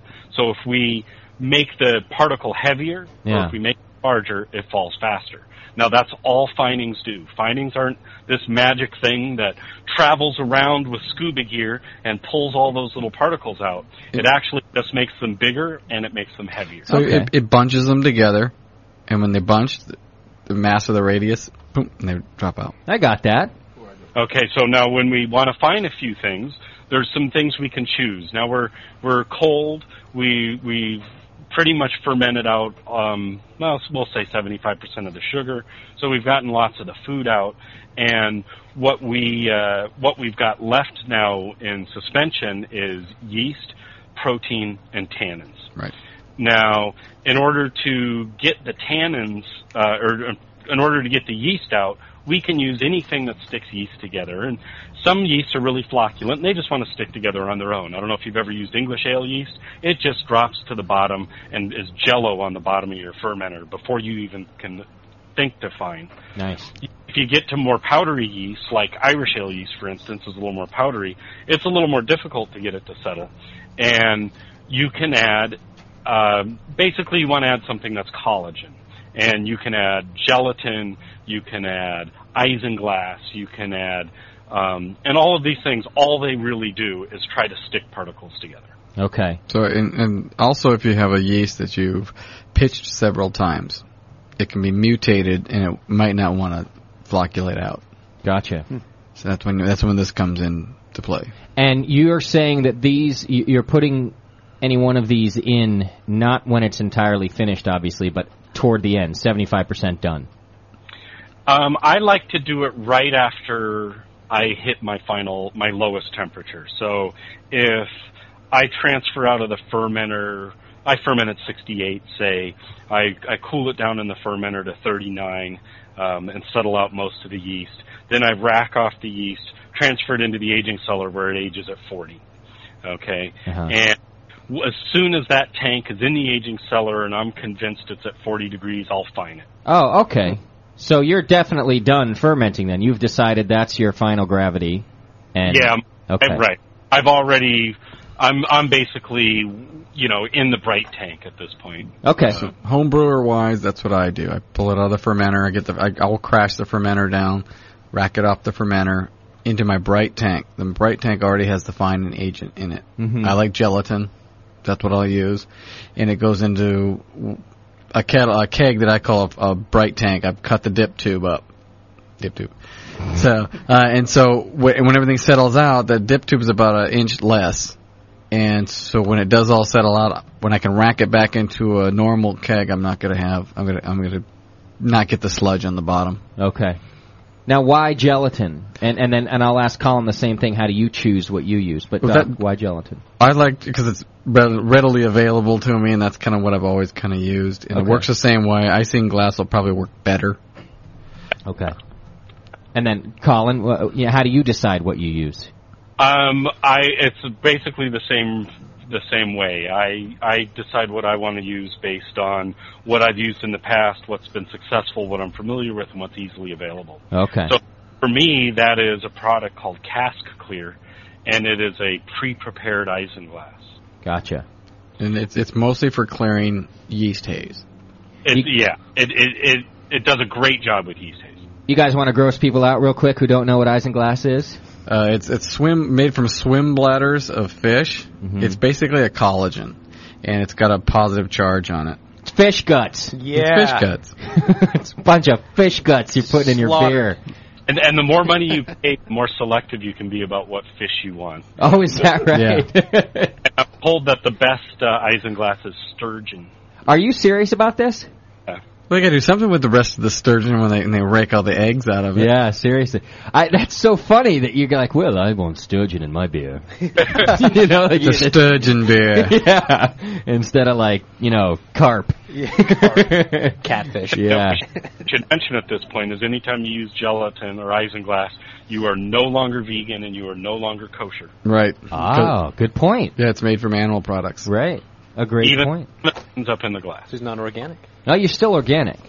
You still could be organic. But you're not anyway. vegan. You're not necessarily not organic, but you're definitely not vegan or vegetarian. Okay. Yeah. Now, Dr. Scott, how do you prepare your gelatin? Generally, I let it hydrate cold in a pan for whatever, till I'm doing something else, and then I slowly heat it up to about 150. Leave it. How do you? What's that? How much? I'll use about, if you can get the little Knox gelatin, guys, the little packets, I'll use about half of one in a 5-gallon keg. Oh, okay. And I'll make it into a solution that's sterile in my little saucepan, and then I'll pour it into the bottom of the keg. But you got to make sure that you don't boil it, because then you're going to make Jello beer. Ask me how I know. It can get away from you if you're not watching. When you're heating it, just sit there and stir it. Otherwise, you're gonna have a problem. Gotcha. The reason why I ask is because dose rating is really important. Yes, it is. Seems to be relatively recipe dependent. And what I always do if I have a question about my dose rate is I take a pint of the beer that I want to find, and I mix up just enough Finings for 1 pint of beer, and I mix it into 1 pint and let it sit overnight and see how it does by the morning. If it'll settle a pint of beer by the morning, then I know it's at least enough. And you just leave that pint in the fridge? I just leave that pint in the fridge overnight. It's a great tip. Yeah. Yeah, because a lower dosage won't really get you anywhere. Right, but you don't want to overfine either, because that's a great way to destroy head retention. Right. Okay. You're pulling things out. You got to get selective and not overdo these things. So is there a rule that tells you how much per size of your batch? Or does it say it on the box when you buy this stuff? The stuff I used came with a paper, and it gave a dosing rate that was literally a 4-fold rate. Okay. It basically said I was supposed to use anywhere from 1/4 of a pound to 2.5 pounds for 7 barrels. Gotcha. And I did trial findings. I took a bunch of pints of beer and lined them up in my cellar, and did a different dosage in each one, and I picked one that I thought was suitable. And for me, that turns out to be 7 5/8 ounces that I dilute into 2 gallons of water. Okay. Now, and this is really important. If you're using isinglass, you have to get it distributed really well. And I'm going to tell you guys the way we do it in the big world, and you have to come up with your best approximation.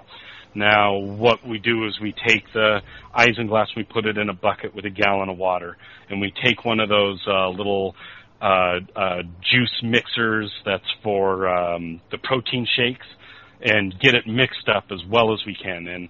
And in the beginning, you see a lot of chunks, and right after the chunks go, it's a little bit watery, and then there's just this point where it starts to get the feeling of skim milk. As soon as it hits that point of skim milk, then I acidify it, and for me that turns out to be 5/8 an ounce of citric acid. But you can do it with a pH meter too, and I think you go down to 5.1 is where you take it down to, but I'd have to look that up. And then you blend it again, and you'll see the texture change again, and it takes about 30 seconds or 45 seconds, and the texture will change, and now it's like 2% milk. And then you dilute it again with another gallon of water, and you blend it all up again. Now I take that whole 2 gallons I've got, and I put it in a sanitized Cornelius keg, and I pump out of the bottom of my aging tank and pump back into the top of my aging tank, such that I can rotate the whole tank in 20 minutes. And in 20 minutes, I inject that 2 gallons into the pump. Wow. That's why I use gelatin. That's right, Doc uses gelatin. Now, if I could pick up my tank and shake it, I'd probably do that instead. Okay. But with 220 gallons. You can't. You can't. Sissy. Okay. All right, I'm going to give you the choice here, Colin. I got a few questions I can fire at you, and that would get you out of here on time if you're about done in the process. Or let me go over one other thing we can do. Great. And getting the yeast out is really important. I don't know if you guys know what flavor yeast imparts to beer. I hear people describe it as meaty or bready. Whatever it is, it's gross. And so getting the yeast out is really important. Now, if you want to try to get the protein tannin complex out, you can do that as well. For me, it's more important. I only worry about it when I'm dry hopping, because dry hopping can throw really big tannin hazes. And what you do is when you add that last gallon to dilute your Finings back out and you're going to blend it again, you put in food-grade silica. And silica bonds really well with this whole complex and makes it heavy. And it actually pulls out the proteins very well. Gotcha. You can overdo it, but I find it really important in dry hop beers to add silica. John, can you get the silica at the B3 there? Polyclear? Polyclear, that's PVPP. That works well as well. That works on the other side of it. That works on the tannin side of it. The silica gels work on the protein side of it. So where do you get the silica gels? You should be able to get a B3. I think they have it. Yeah. They? Check it out. What I is just a really fine powder that looks like something you charge into a glass furnace. You don't want to breathe this stuff. Don't snort the fine powder. No. Under a microscope. It looks what? Wicked. It's all jagged and looks like it'd get into your lungs and do damage. Oh, yeah. That's no good. But, yeah, I'm sure there is a homebrew equivalent product. PVPP works well. There's another product that I use that's a blend of silica and PVPP already. That and isinglass works the best and the fastest. Now, my tanks are about 5 feet tall. I'm dropping these particles through 5 feet of beer in about 3 days. Okay. So that gives you an idea of the fast settling rates you can try to do. Yeah, that's great. It's a real fast way to do it. And best with the dry hoppers, you're saying? For me, I dry hop my pale ale and my India pale ale.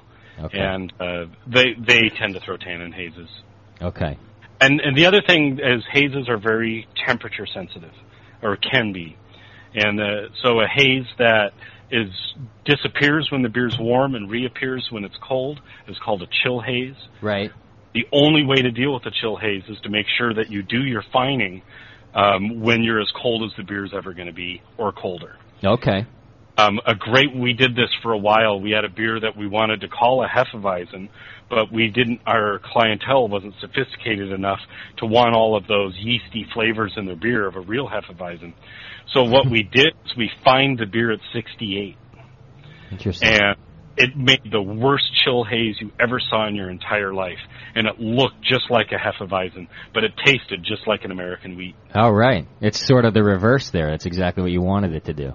Right. That's a great idea. Mm-hmm. I had a question come in earlier that says, is it only the protein that causes chill haze, or do tannins and starches contribute as well? Yes. Only proteins that cause chill haze. But anytime you're in the aging tank, proteins and tannins are so linked together. They have a strong affinity for each other. Yeah. Do you know why that is, Scott? Yeah, they create weak hydrogen bonds. And they're mostly the cause of the chill haze. The proteins and the tannins. Proteins and tannins come together and they link together. Okay. And it's a weak bond. It's a hydrogen bond. So when the temperature gets low enough, the molecules are moving slower and they kind of nuzzle up to each other and they cause a haze. I see. And when it warms up, everything's moving a little bit faster and it goes away. So what if you warmed it up? I mean, you don't want to do this in general, but you could warm it up, have that all fall out, and then chill it, and it wouldn't be hazy? Well, it dissolves. Yeah. What you can do is chill it down and filter it, and filter the big chunks, or let it settle out when it's cold. Okay. Or you can get rid of one side or the other. You can use different agents to get rid of the tannin side, different agents to get rid of the protein side. Okay. And that'll cut that back, too. Now, the Ian Ward wrote a great paper, and he basically said that you can use the least amount of finings if you go after all three. If you go after the yeast, the proteins, and the tannins simultaneously, that the total loading of finings is lower, and had some very good data to back that up. So that's what we try to do for the most part, is try to use PVPP, silica, and isinglass together when we're fining. Okay. Well, speaking of the PVPP, I have to PP myself. Can I fire a couple quick questions at you, and then we'll let you off the hook, too? I don't even know if I can read this one, but the person says, I have this packet that has chitosan and hyselsol. Am I saying those right? What is it, Daniela? Let me say it again. Yeah, why don't you read your own writing? I have this packet that has chitosan and kieselsohl. Kieselsohl. It is intended to be used as a fining for wine. Is it safe for beer as well? That's the question. You know anything about that, Colin? I've never heard of them, but if it works, I'm sure you can use it. I don't think safety's an issue. It's not like beer's got some magic chemical that's going to react in some weird way that wine doesn't. Okay. So it's not an issue of safety. It's an issue of effectiveness. Okay. Can you over-fine with Irish moss? Absolutely. You can. Okay. So find what works for you. And another question about finings: can I use bentonite? Bentonite, I think that's what it's called. Okay. It might be bentonite then. Yeah, and that's I believe I've never used it, but I believe it replaces silica in the way I use it. Oh, okay. It's a clay-like material. It's positively charged. Does the same thing, similar. Okay. I think it takes about 7 to 10 days to clarify. Gotcha. All right, the great Colin Kaminsky, Dr. Evil, helping us out with the findings. Is there anything that we missed there at the end? No, it seems like we've covered pretty much everything, other than the fact that I'm without a beer. As am I, which is why it's the perfect time to end the segment, Colin. You know, Colin, if you were in here, you'd have a beer. That's right. Well, as soon as Kyla's born, I'll be back and I'll visit. Oh, that'll be great. Oh, that'd be awesome. I got to ask you, we did our announcement before we got you on that our anniversary party is on Sunday, June 4th, and we're broadcasting. We'd sure like to have you there if you can make it. So I'm extending where are you going to broadcast from? The studio? 21st Amendment in San Francisco. We're doing a big to-do out there. So John O'Sullivan's a great guy. He is. He's a cool guy and offered us his place, invited us to come out there, and we're doing our whole thing there. So we're going to invite all of our guests. I'm just extending you your own personal invitation there. We'd love to have you.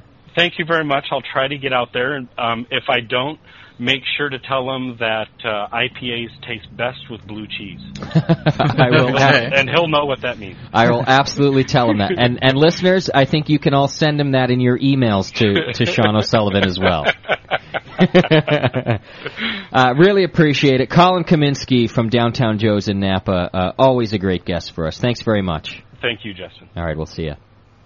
The great Colin. All right, guys, so we're going to take a break here. Now, listen, when we come back, I think we can do our next big announcement, guys. Nice. Dun. Yeah, stick around. If you don't want to hear, by the way, we're doing filtering with Doc when we come back. We just did all the findings.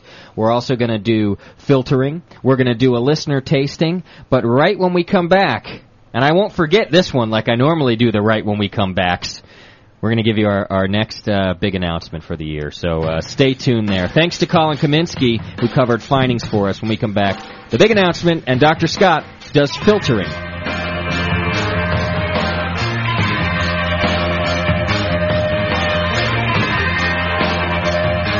You're listening to the Brewcasters on the Brewing Network.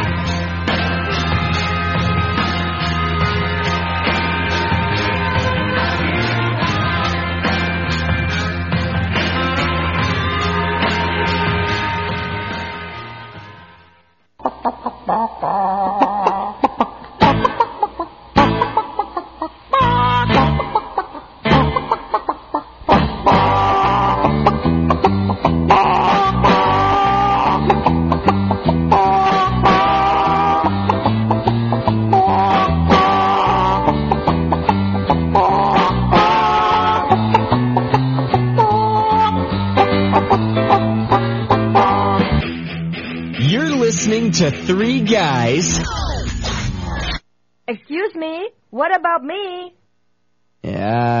Sorry. You're listening to three guys and one girl use a radio show as an excuse to drink more beer. The Brewcasters on the Brewing Network.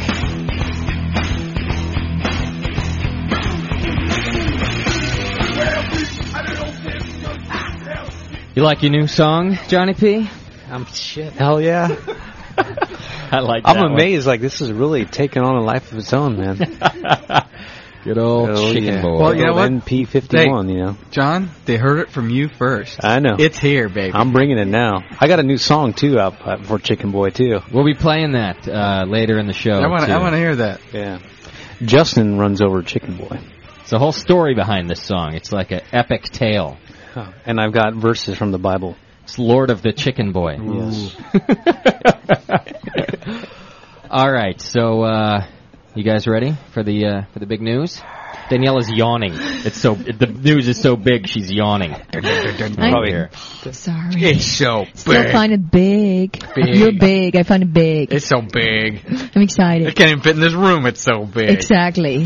Oh my God. Huge. That's enormous. Look how big your head is. They're not talking about the news, folks. I've had to pull my pants down because it's real hot in the studio. Too small. Enormojormous. Wow, it's cold in here. So just as we take the show into the gutter, the big news. So I've been working on a show idea for about a month now, and I've been working on it with some folks in the radio world. And long story short is that CBS Radio has picked up one of the Brewing Network shows to be aired on 106.9 Free FM out of San Francisco, California.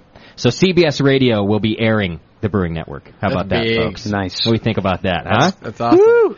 It's going to be a whole new avenue to expose craft beer and really kind of push this renaissance and this movement that's happening. And I get full backing from Free FM out of CBS. They're giving me pretty much all the resources I need to put on a real good show. You got the corporate suits behind you. I got the corporate suits behind me. As much as they scare the hell out of me, the corporate suits, what I've always realized is that I need their resources. I love the resources that they have behind them. So, but they're there. Their resources are there, so you can make them money. That's exactly right. That's what it's all about. We won't make any mistakes about it, but the great news and the excitement about what we're doing here is that they realize that they can make money, that it is that much of a movement going on. It's new and it's fresh. That's right. So, starting on May 21st, every other Sunday, and this isn't just big news for us here in the Bay Area, because you can also tune in live on their website. They stream the audio as well. The signal this is a big station, guys. I'm not talking about a mom and pop station that's around the corner from here. 106.9 is owned by CBS Radio. It's one of the largest FM signals in the Bay Area, which is a huge radio market. I don't even know the radius. It goes from here to Davis. I know that people can pick up the signal in Davis, which is quite a ways from here as far as radio signals go. So that's geometry. Yeah, it's a little bit of geometry. Radius. So it's real big just around here, the amount of people that are going to be able to tune in and get this kind of thing when they're driving in their cars without having to download an archive. But you also can tune in from anywhere in the world at 1069freefm.com. So you can check that out and tune in just like you do with us if you're not from here. And it's an hour before our regular Sunday show starts. What's the time? 2 hours. It ends an hour before. It starts 2 hours before. It goes from 3 to 4 o'clock. It's a 1 hour program every other Sunday beginning May 21st on 1069freefm.com. You can check that out, or if you're in the Bay Area, you can tune into 106.9.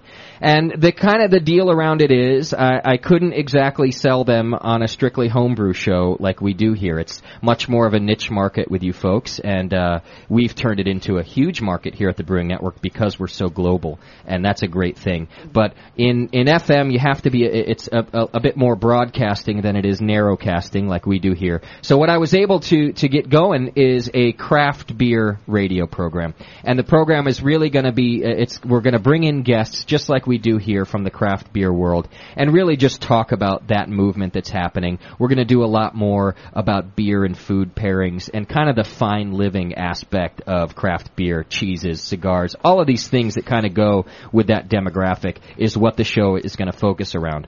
But the other great bonus is because it's my show and I get to do what I want in there as well, there will certainly always be some homebrew spotlights so that we can also push the homebrew movement at the same time. I will always be mentioning, let's not forget, folks, as we talk about this craft beer, you can do this at home yourselves, or you can go out and learn how to do it yourself. So I think that it just is going to be such a great push for everybody, not just the craft brewers, but the home brewers too. I'm going to start crying.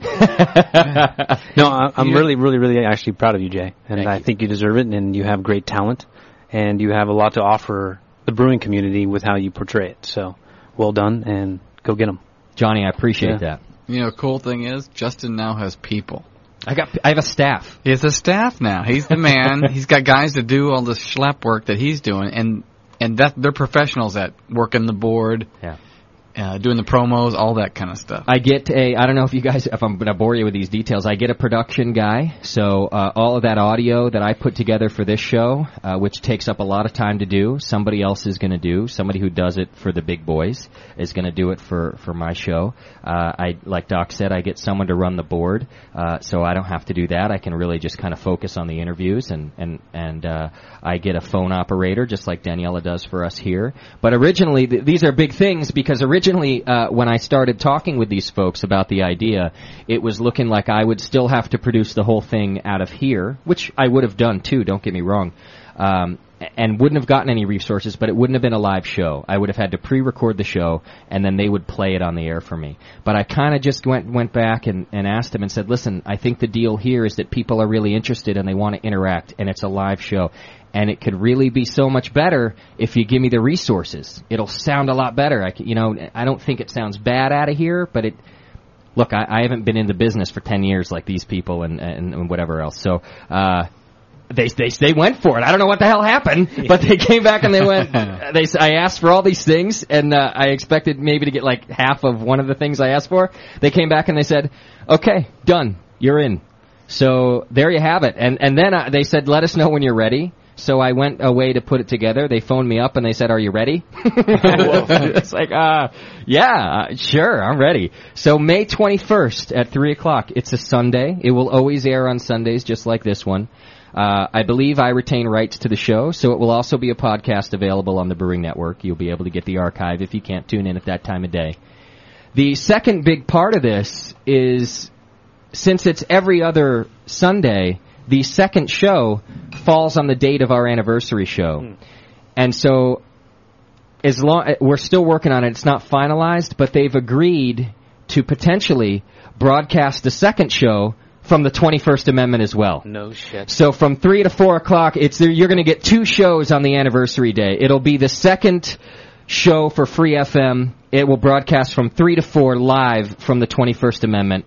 We'll take an hour off, and then we're on with everybody here for the Brewing Network anniversary from 5 until whenever as our normal show. What are you going to wear? It's radio. It doesn't matter. Okay. I went in and met the vice president of the CBS station looking like I do now. Well, scruffy face. I had a hat on. I hadn't showered in 4 days.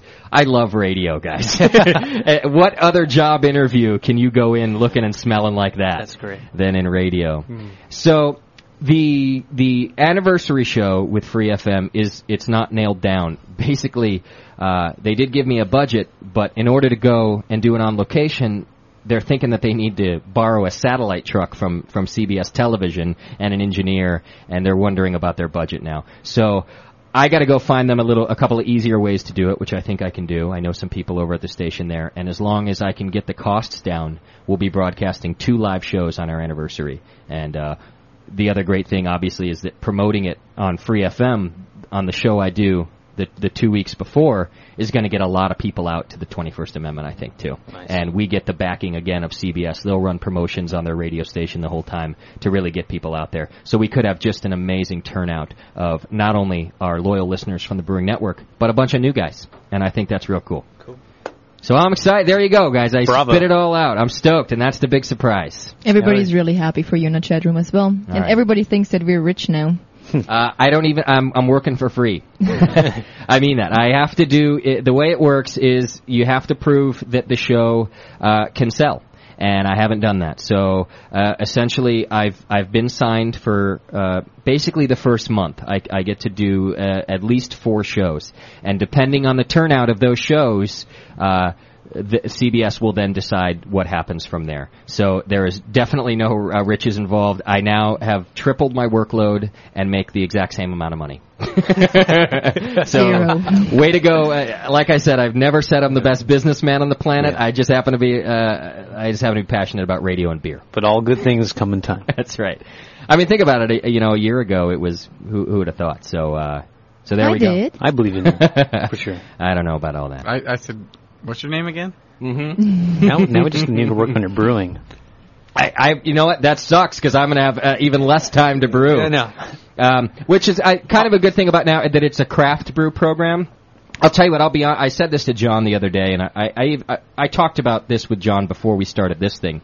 I'm no dummy about craft beer. I've been sort of a beer aficionado for years, long before I ever got into homebrew. So I'm a little more in my element even in doing the craft beer show, in that I don't need to answer the questions about homebrewing and whatever else. I need to ask the questions about craft beer, and I've had a lot of craft beer in my day. Let's face it, and I know a lot of the guys now from doing the Brewing Network, and so the resources is what also helped CBS give us the go, because they know I can get the people in there to do it. So I think it's also cool that it gives us some more content, because I still own the show, and it comes over on the Brewing Network, and while it won't be a strictly homebrew show, there's going to be a lot of elements of it, especially with the budget of CBS, that are going to make it real cool for you guys all to listen to also, even though it's craft beer and not homebrew.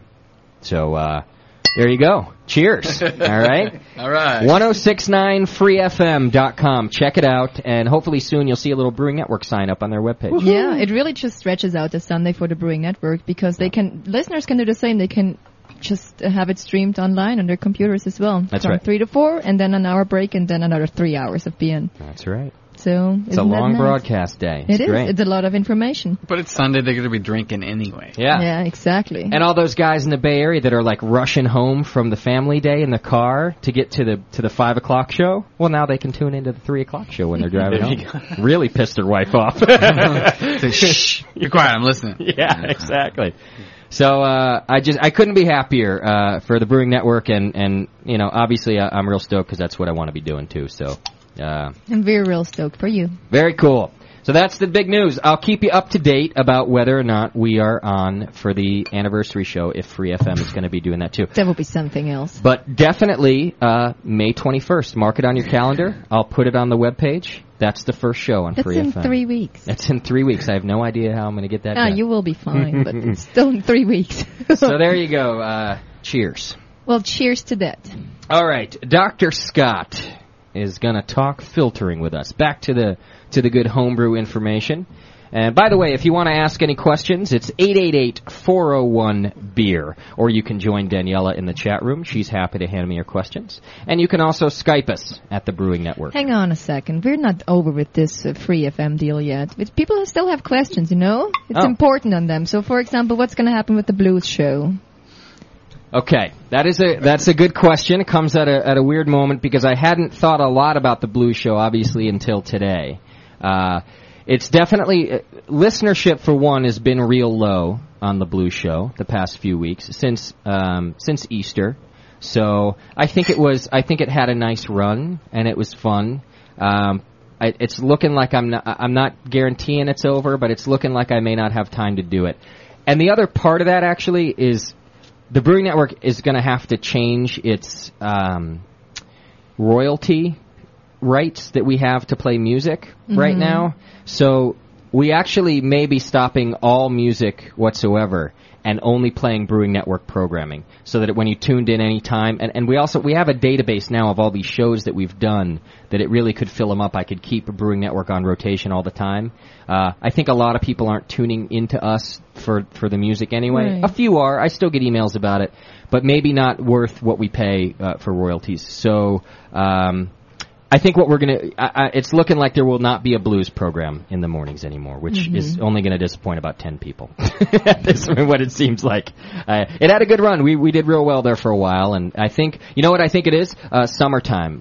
Summertime ends up happening, and people are outside doing things instead of hanging out inside with me. Oz, you're on the air.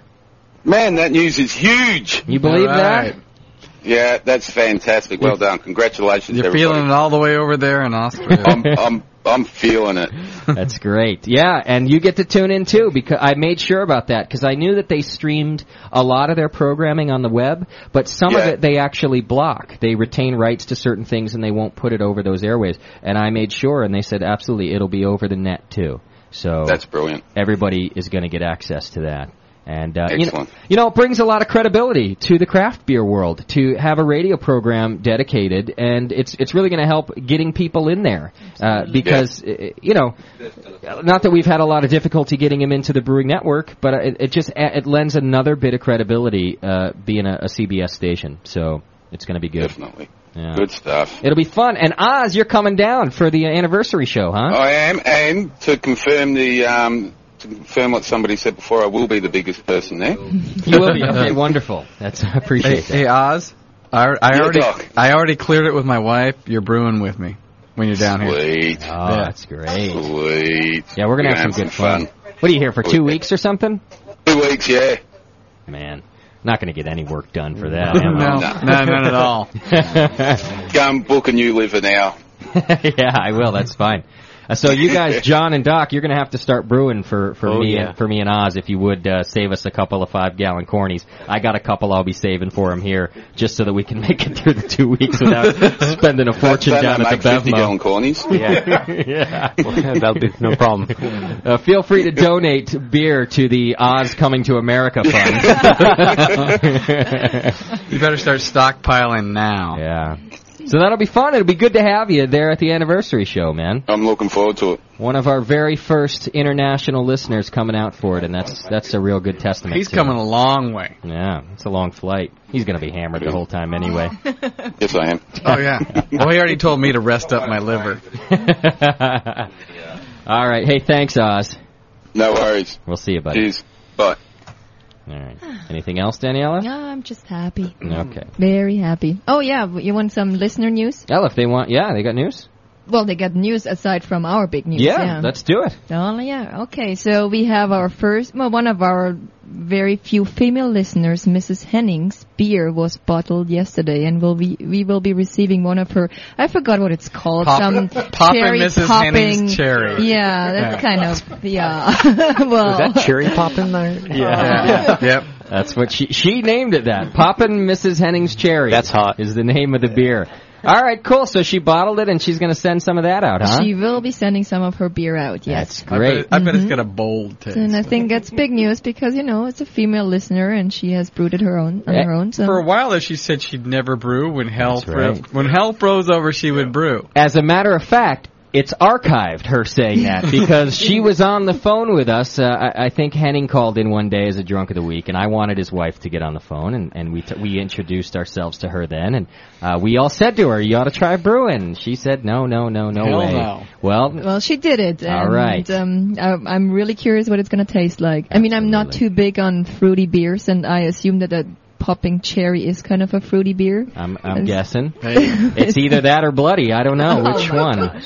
Well, that was just wrong. An Irish red. And then, also, in terms of listener care, Mr. Henning asked me the favor that you mention again the listener exchange beer thing because they have only 10 people on yet, so that we can get that rolling too. Yeah, let's get some people signed up for that. I do have that in my list of announcements. Thank you for the push there. The Brewing Network Forum Listener Beer Exchange, provided by Bub, one of our forum users, and BubWeb.com. You can check it out over there, the rest of his services. But he put together and by the way, Code Right and Fool, another one of our very loyal and very helpful listeners. Those two together kind of joined forces to make a program that our Brewing Network forum users can sign up and get a secret Santa. Yeah, beer exchange. Why do we call him Code and not Fool? Good question, because he's no fool. Yeah, but don't be afraid to send in your beer if you don't think it's worthy. I mean, look at it this way. You're going to probably get some better beer back. Yeah.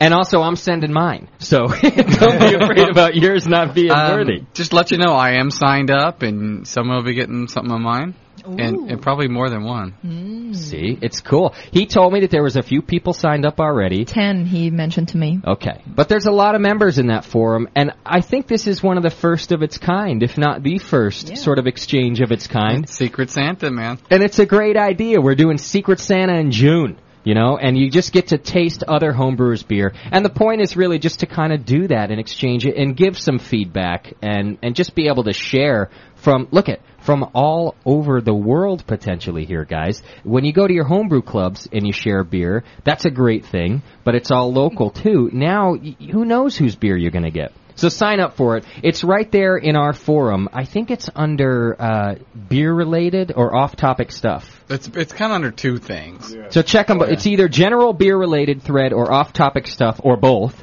And there might even be a posting there under Beer Radio that'll tell you where to go. And like I said, that's put on by the Brewing Network Forum, Bub at BubWeb, and Code Right and Fool. I'll put that together for you guys. I think it's well worth checking it out. And don't be afraid if you think your beer's not worthy. Because if you're drinking it, your friends like it, and they say how much is it, send it in. Right. It's worth it. Absolutely. Hey, Gucci. You there, buddy? Got Gucci on the phone. Guten Abend, Mann, and Aaron and Daniela. How are you guys doing? Good, Gucci. Thank you very much. We're doing very well. How's New Jersey treating you? Well, I'll definitely be back for the anniversary show. Is that right? All right. I'm going to pull in a couple of markers and try to get back. Beautiful. I've got some other training, and I'm supposed to go to one of the stands, but I'll be back definitely. You're gonna go so sort of guilted me into it. I'll be there. Are you going to go do Stan before you come out? Yeah, his name is Karjakistan. I told him today that I would smack him around when I see him on the anniversary show. That's worth the trip right there. Yeah, that sounds like fun. That sounds great. Yeah, well, I just want to wish you guys all the best. I mean, that's you're around first, guys, and Justin, Doc, John, and Jamil, and all the rest of the guys is fantastic. JP, he's there too. So that's right. It's going to be great, and we're going to have a hoot. It will be. It'll be a lot of fun. The whole crew is going to be there, and the more of you guys we get there, like Gooch is saying here too, the better it's going to be, because that's why we're celebrating. We're not tooting our horn necessarily. We're tooting your horn. It's fun that you guys sort of made this happen, and that's why we're going out to the 21st Amendment to have a big party about it instead of just hanging out in the studio and saying, hey, it's been a year. You know, and just as a listener, if I can say, it's on behalf of supporting your network, the Brewing Network, this is the best chance you have to support you guys, the Brewing Network, have all the listeners be able to make it to San Francisco to the 21st Amendment to show CBS that we're for real. Yeah. And it's not just about home brewing, but it's about everybody who cares about beer. That is an excellent point, Gucci. The numbers, are going to speak for themselves, and the more people that show up for that thing, you're absolutely right. It's going to speak volumes to CBS, and it's going to speak volumes to all the brewers that have been on the show, and know that a lot of you guys are out there, and a lot of you send them emails, but they're really going to see it firsthand when you're all there, and kind of saying thanks to them for doing it, and it's going to be good. So you're absolutely right, Gucci. The more of you we get out there, the better. It's a good way to support the BN. Okay. And it'll be worth the seeing got drunk anyway, so. Yeah, actually, if you were to disregard everything we've said in the last 5 minutes, just go to see Doc getting hammered. It'll probably happen. Yeah. I can see a wild time. Oh, my God. It'll be good. Thanks very much, Gucci. All right, buddy. See ya. Take care.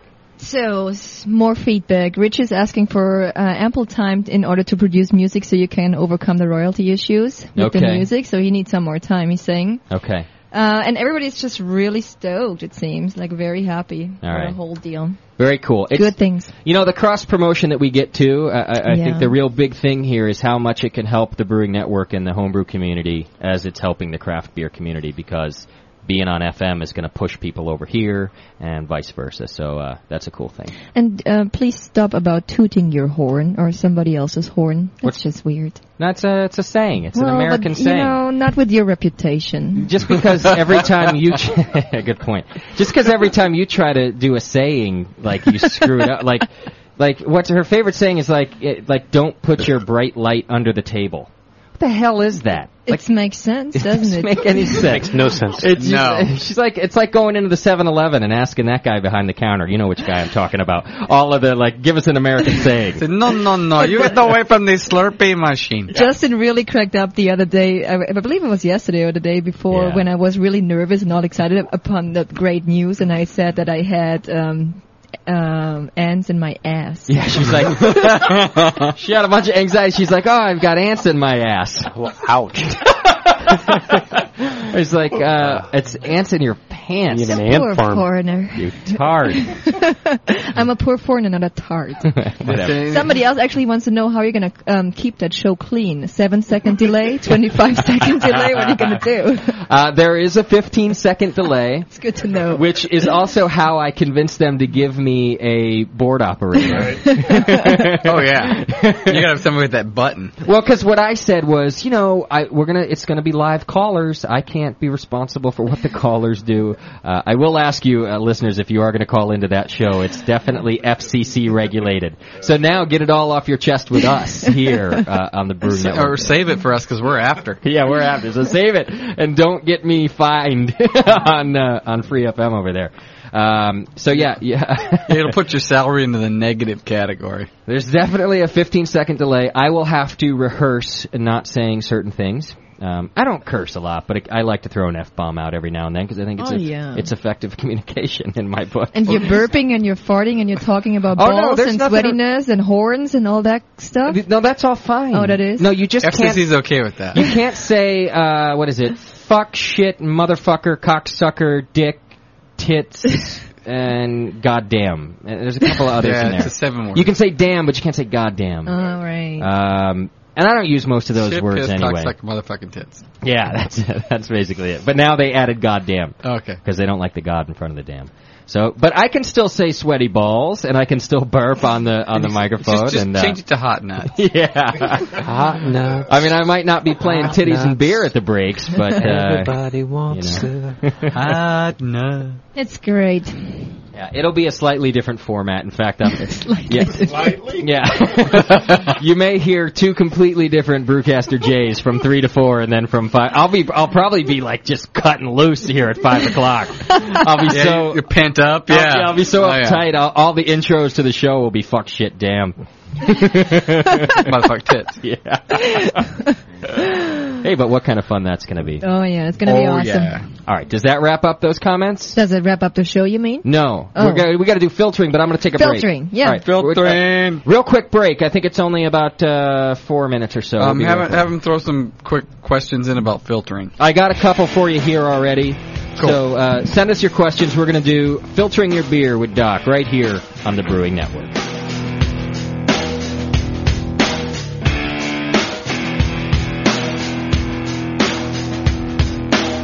You're listening to the Brewcasters. The Brewcasters on the Brewing Network.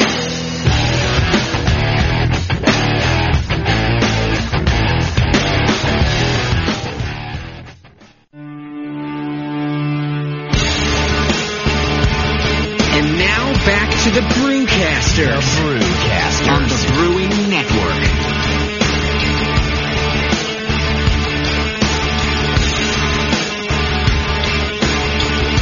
All right, amid all the excitement. Thanks for playing my song. Oh, you're welcome. It's good, too. It is. One of my favorites. Chicken Boy got his song earlier. I had to play yours, right? And speaking of Chicken Boy songs, Contamination Part 2 is finished. It's called Ran Over. Which is why Chicken Boy is here not only to celebrate our announcements, but to play Ran Over for you. Yes. But I would like to recite something first. Uh-oh. A little personal. A little Personal poetry. It's called The Tragedy. Verse 1. Poor Chicken Boy was run over by a skunk named Justin. Justin dreamed to be like Jason from the Lunch Meat Show. Together they smiled with rainbows. Verse 2. The death and resurrection of Chicken Boy gave birth to 50G. In a heaven made of home brew and young girls, 50G learned how to love again.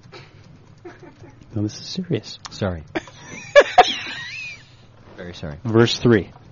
In the most desperate hour, 50G found himself passed out in a wagon.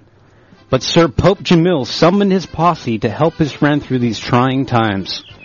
With the help of a mouse, a green-blue dragon, and the chicken posse, 50G returned to see that his vision would be realized. Silence, please. Verse 4. The return of Chicken Boy would have to steal the most prized possessions. These treasures, of course, belong to a skunk named Justin.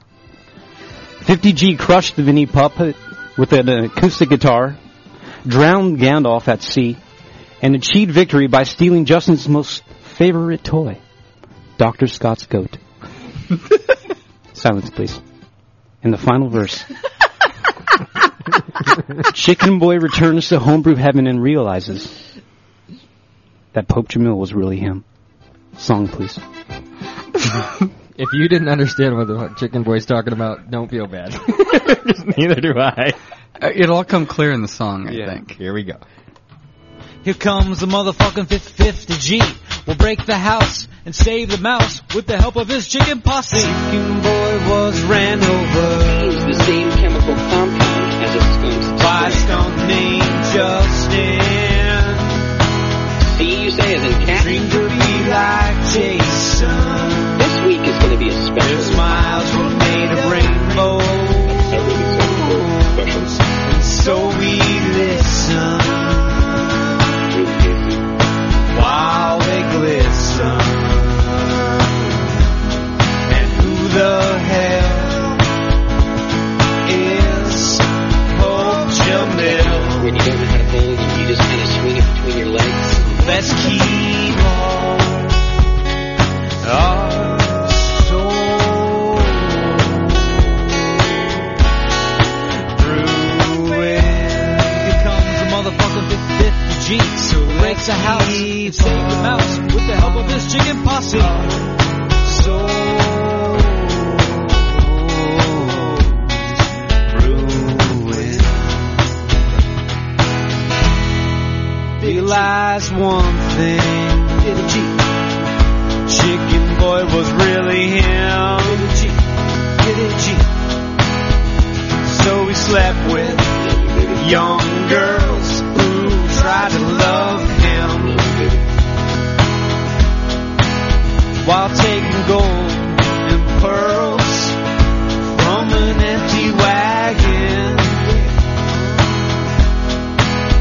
So we tossed his one guitar at the Vinny puppet,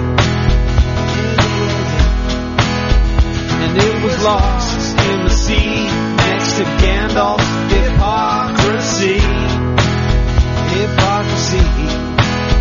And Dr. Scott lost his goat to a giant green blue dragon. And here comes the 50G. Here comes the motherfucking big 50G. We'll break the house and here save the mouse with the help of his chicken posse.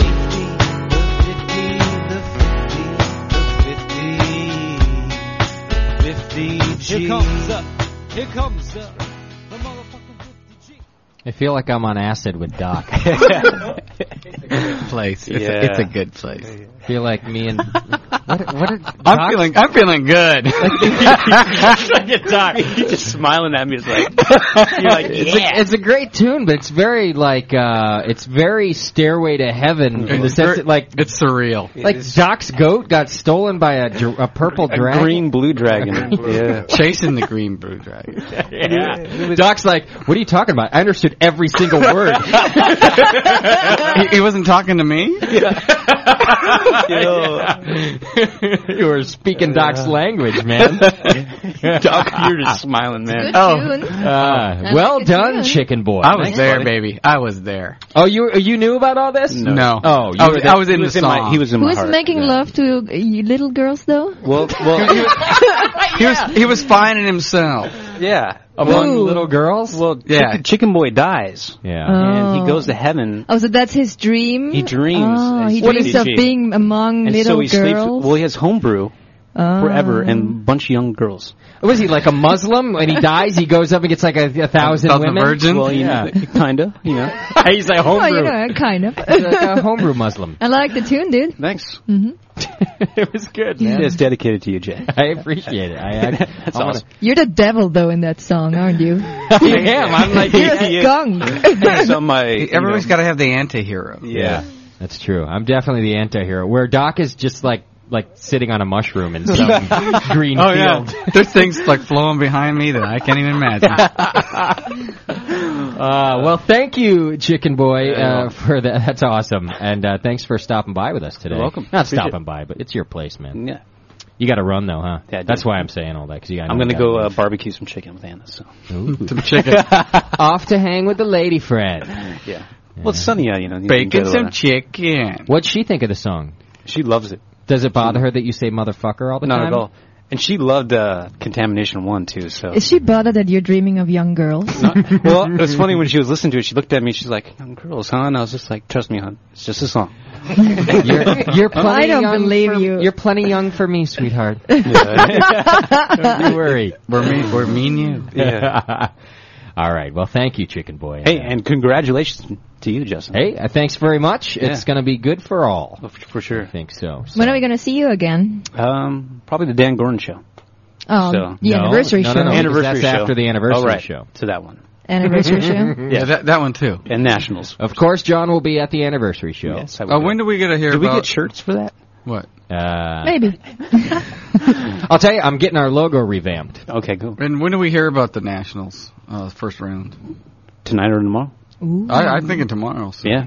Oh, they post about... Probably next 2 days. Will the be first posted, round? Yeah, first round. For NorCal, at least. Okay. But Jamil's on it like that. He's quick, so. You just go to beertown.org Yeah. to check it out? Results, yeah. Probably somebody will email us way before that. Oh, yeah. Oh, but good luck. It's there, dude. Yeah. Okay. Well, that's exciting. Are you? Oh, you're all nervous about that, aren't Yeah, you, John? very, very nervous. Yeah? Me too. Because you're wanting a bunch of stuff to pass through. I know Well- you sent a few, too, Doc. Doze does. 20. Yeah, 20. Oh, You wow. sent 20 beers? Yeah. Different styles? How many did Yeah. you send, John? Wow. You don't want to talk about it? A lot. 43. Holy shnikes. Yeah. I didn't think you had sent that many, Doc. 20. I've been working on it for a while. Yeah. Yeah. It's It's probably the only competition they actually really enter anymore. Yeah, Okay. It's most legit, best feedback. But it means a lot, so. It's good for our club, so we'll be That's good. like 300 entries That's between great. the two of you. Between McGill, Doc, and I, it's about, about 90. So. Wow. Our club put in 202 entries out of 591. Wow. What? Yeah, Yeah, I really 34%. pushed our club to really push the entries this year for our club and our region, and our club put in 202 entries. Good work. Well, very exciting. Well, good luck for that. All right. I Well, told John, John, we got some awesome brewers in our club, and don't be afraid to put it out there. Yeah. if you guys get the news tomorrow, John, you get with Doc, find out which one. I just want your two. Okay. And Jamil's too. For sure. And put it up on our site. Well, Jamil's not in our group. Yeah, he's no longer in the group. I don't care. He's in the Brewing Network group. Yeah, but he's in a different region. He kind of had to put it because he's running this region, so he had to put his beers in So a he different doesn't get the region. results at the same time? He Not might. at all. He might, but I'm sure he you never does. know. He's Jamil. He's Pope. If he gets his results at the same time, I want all three of your results posted on our main page. Okay. Just do it on one of the This Week things. I'll do the events. All right. That'll be cool. Yeah, well, that'd be great. Of course, unless we don't get anything in there, so. Yeah, I just totally Watch, I'll get- screwed you guys. If there's no posting by like 2 days, John, they're all going to think you're a bunch of sucky brewers. That's fine. Well, you're drinking one of them. It's a good. This is the one you sent in. Yeah. Which one? What style That's is my this? classic American Pilsner. You'll be all right. Yeah. It's good beer. Doc makes great beer, so Yeah. he's going to do fine. And so do you. Thanks. Yeah. Plus, you upped your odds, didn't you? Just a little bit. 43. Yeah, if you play the game of probability like poker, Yeah. you're bound to do something. You are no dummy, John. Yeah, not at all. Just cover all the numbers. Exactly. All right, I got questions Cheers. piling up. We got to do filtering. All right. Thanks, See John. you later, John. We'll see you, buddy. See ya. All right. So here's the deal. We did Finings with Colin Kaminsky from Downtown Joe's. Thank you very much for that, Colin. And now we're going to do filtration with the great Dr. Scott. Doc, you got all your plans ready to go? Yeah. We're here. This shouldn't take too long. A lot of people ask me, why should I filter? Well, because my natural answer is because you can. I don't filter every beer, though. I really don't. Some that I'm going to have around for a lot longer, I'll do those. Some that I want to have done sooner, I will do those too. If I can get the yeast load off of them a little bit faster, it really just makes come from a green beer to a nice beer a lot faster. Okay. Certain beers you want to do that. If they get a lot of wheat, high wheat content, a lighter beer, they're not going to age so well. So I really want to just really get some of the yeast load out of there. So let's talk about some ways of doing it. First thing is, if you got a lot of haze and you're just like a sloppy brewer, filtering's not going to be, your magic bullet here. So, try to keep more, towards the front end of it, getting a better, yeast, or a better, kind of conversion into mash, all that kind of stuff. All the stuff that Colin talked about. Okay. A lot of this comes into, combination of fining and filtration. So, the first thing I do usually is transfer it to a bright tank, which, again, I cut the dip tube shorter. I leave it in that at a really cold temperature right out of the fermenter, and it really drops it down. And most of any suspended yeast, anything like that, really goes to the bottom. So when I pull it off of that into another keg, I don't suck all that off the bottom and basically reinfect my next keg with a lot of extra yeast. And defeat the purpose of the bright tank. Defeat the whole purpose. Yeah. So I don't even move the tank. I filter it, I pump it right from where it is. I don't move it and then transfer anything. I don't even disturb it. Okay, so that's a key piece of advice right there. Wherever you decide to do your bright tank, make sure it's not moving. If you're doing step mashes, you really ought to think about a beta-glucan rest at a low temperature and then ramp up. If you've got a lot of wheat, because wheat has a lot of proteins, a lot of things in it, they're going to gum up your filter. So try to get as much of that out of there as you can. You can do a rough filtration, anything, 10 to 20 micron range. I don't really see that as giving me that much. You can do that as if you got a really rough looking beer, you can do that, but it's not going to make it really clear and make a big difference. You're going to filter it and look at it and say, oh, what did I do that for? It was a lot of hassle. Why did I do that? If you really want to get into doing something, you really want to get into the 3 to 5 micron range. It's great because it gets a lot of stuff out of there. If you're doing the 10 to 20 micron range, it's going to pretty much let a lot of stuff through there except for the really biggest, poly chains and a lot of things like that, the hot proteins, the carbohydrates, it's going to all come through. So if you get down into the 5 micron range, you're going to see a noticeably clearer beer. It's going to make it taste a lot better because it just gets most of the dead yeast and the dormant yeast cells out of there. And you're just going to get a cleaner flavor just from a 3 to 5 micron range. And really, it does not change the beer much. It's a big issue with a lot of people on filtering. They think it's going to strip my beer of flavor, hop flavor, mouthfeel, all that kind of stuff. But when you're in the 3 micron range, it's really not going to do that. So if you're thinking about filtering, I would start at that point. Get the beer as clear as you can by doing all the right stuff to begin with. Right. And then get in there and see what you can do with a 3 to 5 micron filter. Okay. Let me guide you in this direction based on that from questions I have on the chat room. Because just to start with, people want to know what kind of filters, you're just talking microns of the filters, which is the how much is allowed to pass through? It's the porousness of the filter? The smaller the micron, the tighter the filter. Okay. So this question, very basic, is, what kind of filters are on the market? And what's the most feasible for home brewers? There's several out there. The main thing for home brewers are going to be your cartridge filters. They look like your water filter. They're cylindrical cartridge. I don't like those so much. They're expensive. If you're going to filter a lot of beers, 3 or 4 cornies, that's going to be great. But I don't like letting them sit with beer in them, and hopefully I'm going to get to the next one. I've gone more towards the plate filter. It's Williams has it. That's where I got mine from. B3 now carries it. It uses 2 flat filters. And it works real well. And you can different micron filters for that. That works pretty good. If you want to get up into where the big boys are going, then it gets real expensive. Okay. Plate filters, things that, different kind of diatomaceous earth, things like that you don't really need to get into. Okay.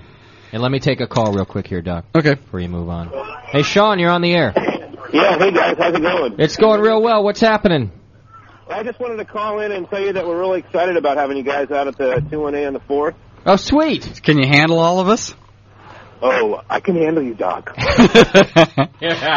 He's in San Francisco. You talked about us brewing this 1-year anniversary TBN beer. Yeah. And I wanted to put a challenge out to the listeners to come up with a style or kind of sort of a melding of different styles, whatever you want to do, and maybe take a poll or something like that. I don't even know if that's possible. I mean, I know I'm just Oh, it's this on possible. you right now. Yeah, we can do that. Yeah, And maybe I could... kind of what emulates us?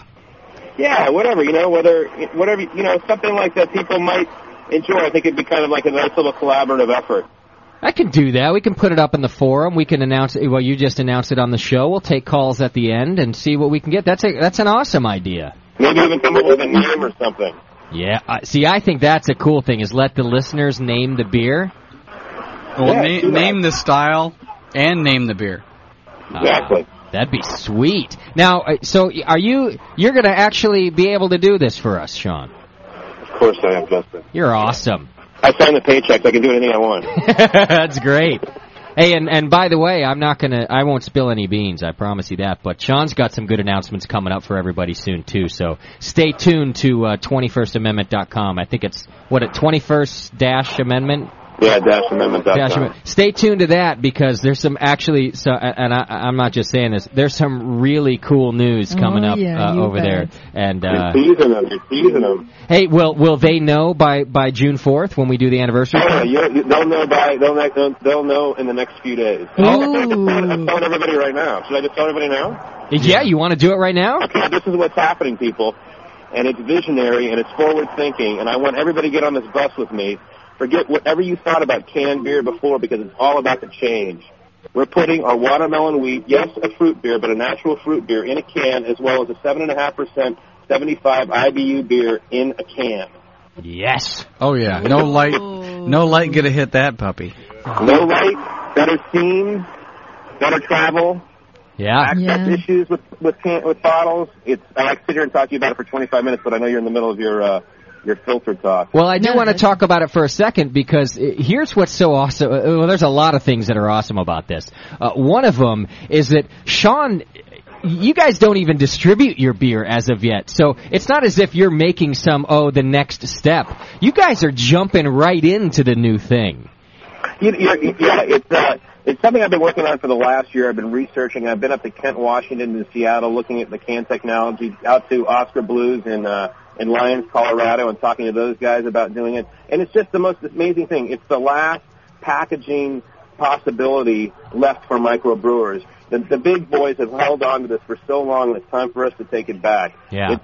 There's 25 microbreweries in the country that are doing this, and it's time that the rest of us stepped up to the plate and made it happen. And for us to look at the can as a different thing. People always say to me, well, it tastes tinny, and it's got all this, maybe just a metallic flavor. Not the case. Don't be afraid. Don't be afraid of the can anymore. Don't be afraid of the can. I tasted one of them, and he's right. There's no tinniness whatsoever. Not at all. And listen, here's what I want to say. Like, just think about all the times that you went to the beach, or you went boating, or you went to the park for a barbecue, and there's all those no glass rules out by the pool, right? And so if you didn't have your keg of homebrew and you just wanted to bring all this craft brew, you couldn't. You had to bring whatever else you could find in a can. And let's face it wasn't anything good.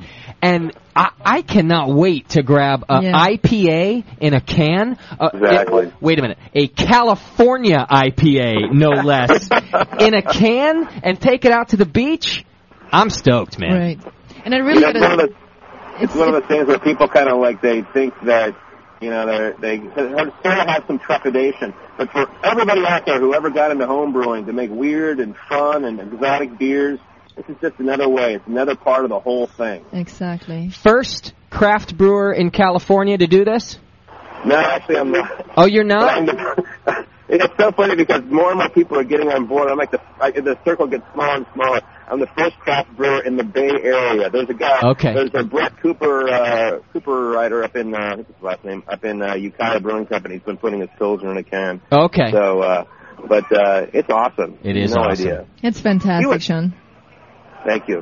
I saw. You know what else is cool? Look at. He's not doing it. He's not shipping off his beer. The quality is not being compromised here. I watched the guy canning it myself. He's not taking tons of beer and shipping it off to some, canning line somewhere that could care less except for about putting out 100,000 cans. I stood there for an hour. I didn't do a damn thing, by the way. As Sean and his crew canned each by hand. You're dipping a can. You got to sanitize all the stuff. You got to make sure everything's right. One by one, they canned each individual can of the watermelon, and not compromising any quality, and really making sure that in the beginning here, and putting it out for the first time and introducing it to you guys, he's doing it right. And I gotta say, I really gotta admit, I'm like a highly critical person usually. And when Justin was talking about the beer in cans, and I got to 21st Amendment, was lucky enough to try it, I was really skeptical.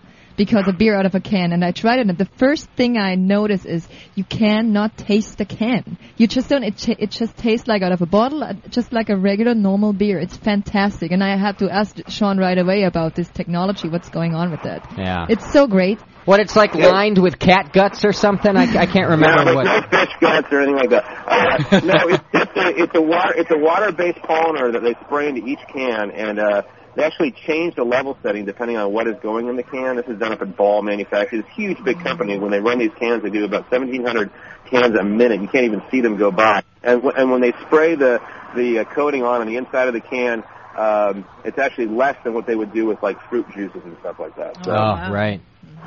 Man, that's good. It's good news. It's good news. So when the list... I gotta tell you, just to get kind of...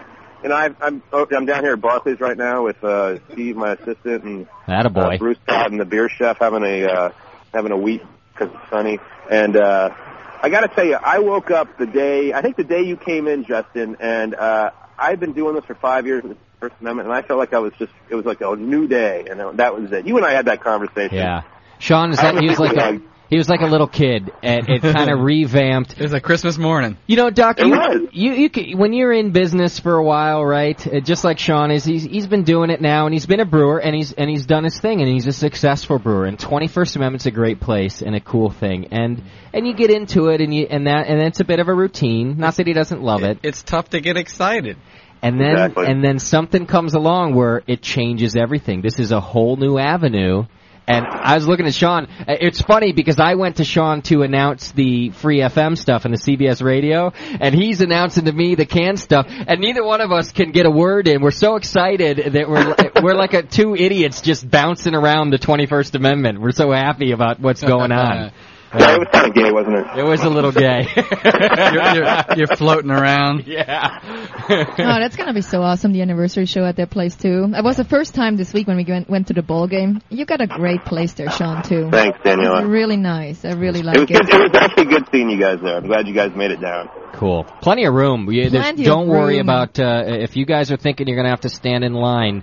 I hope you do, because that means we really got a lot of people. It's a big, big place. It is. Yeah, come on down. It'll be a lot of fun. Maybe we'll try to put some of the anniversary beer in a can, too, and see what happens. That'd be sweet. Hey, would you post that blog site on the forum so they can check out the canning thing? Yeah, definitely. All right. Yeah, somebody went with them and just took pictures, a good internet blogger, and did a great report on the whole process. So post that in the forum so our listeners can look at the whole deal. I will do that. All right. Sounds good. Hey, good luck, guys. And we'll see you soon. Thanks for inviting us out there for the anniversary, man. You bet. Looking forward to it. All right. I'm going to find out what the beer is you're making. I'm so excited about that. Yeah, let me know how you want to do that, and we'll just be in touch, and I think that'd be a lot of fun. Sounds great. All right, guys. Later, Sean. Take care. Have a good night. Good dude. And let me just say, a strong supporter of the Brewing Network. Oh, yeah. And he's not... I'll tell you, I'll be honest, he's not paid a bunch of money for us to say nice things about the 21st Amendment. He's just been so supportive and helped us introducing me to every time I go to an event, he'll make sure he introduces me to somebody I haven't met yet so that we can get them on the show for you guys. And that's a lot of Sean. He spends time doing that kind of stuff. He's a good dude and a good place. And it's a great place. Aside from everything, aside from liking Sean, it's a fantastic, how do you call it? A brew pub? It's a brew pub because he does the food and the whole bit. He's got the brew pub. It's awesome. Okay. Doc, can you get back on track? I don't know. Okay, we'll try that. I can start. We were just talking about the different kinds. You were saying not to use the carbon filters necessarily. Cartridge. The cartridge filters. I like it. You can use those. It's kind of like a lot of different brewing stuff. Some people like them. Some people don't. I like the plate filter. They're easier to change. They're cheaper. Beer people are cheap. Hear that? Cheap. Yeah. Yeah. Because like me. Well, that's kind of I am too. You know, I try to find the best way that I'm going to do it.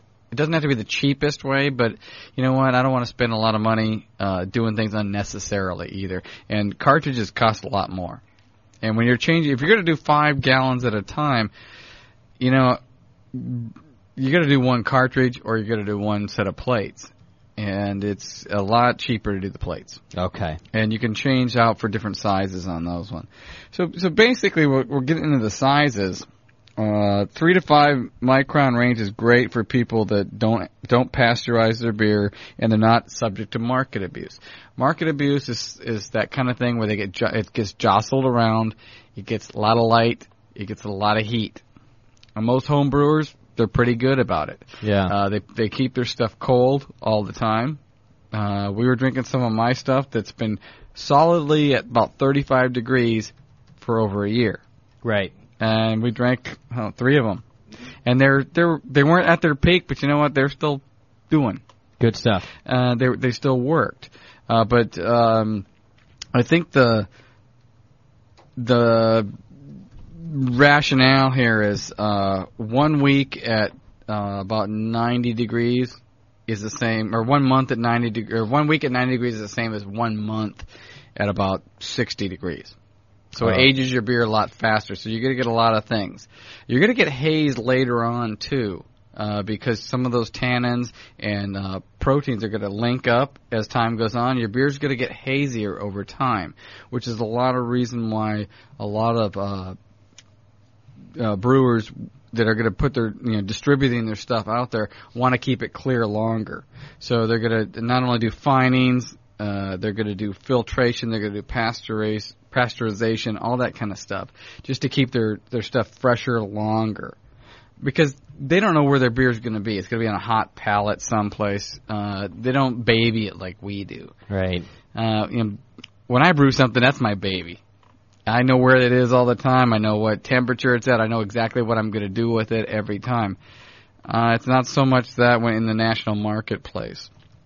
So if you're going to do most stuff, I think you'd be fine doing it at 3 to 5 microns. You're not going to change the beer flavor that much. So all that talk about changing the beer flavor, stripping flavors out of it, this and that, all you're going to do is clear the yeast load out of it. It's going to make a lot better tasting beer a lot faster. But the yeast does have some flavor, so you're altering the flavor, right? It's got a nasty flavor. Okay. It's got a yeast bite that you don't want. Okay. If you tasted a beer real quick, real fast, it's got a yeast bite to it. You let it settle for 2 weeks, most of the yeast drops out, and it tastes better. Okay, so every single one of my beers has yeast bite, and every single one of yours doesn't. Yeah. Because you age it for 2 weeks. Yeah, at least. Okay. So that's one thing. And so by filtering that out, you're going to get that out of there. By filtering it very cold, as Colin was talking about, you're going to get the chill haze stuff. At cold temperatures, they're going to bond together, form the colloidal suspension, and big chunks. And then you can filter out the big chunks. So if you're going to filter cold on top of that. If you're going to be doing something that you want distributed beer for shelf life of lots of months, you want to do a 1 micron level filter. But you're going to be stripping some things out of it at that point. So you got to think ahead of that, boost your hops, boost your mouthfeel, kind of thing like that. If you're going to be filtering that, it's not really a home brewer kind of thing. Okay. If you want to do, a lot of people talk about sterile filtration. That's an alternative to pasteurization. You really want to strip everything out of there. You got to think, yeast are pretty big bugs. They're easy to filter out. You can filter most of those out at 1 micron or maybe 3 microns. You get most of the yeast out of there. Bacteria are little dudes. Okay. Really little.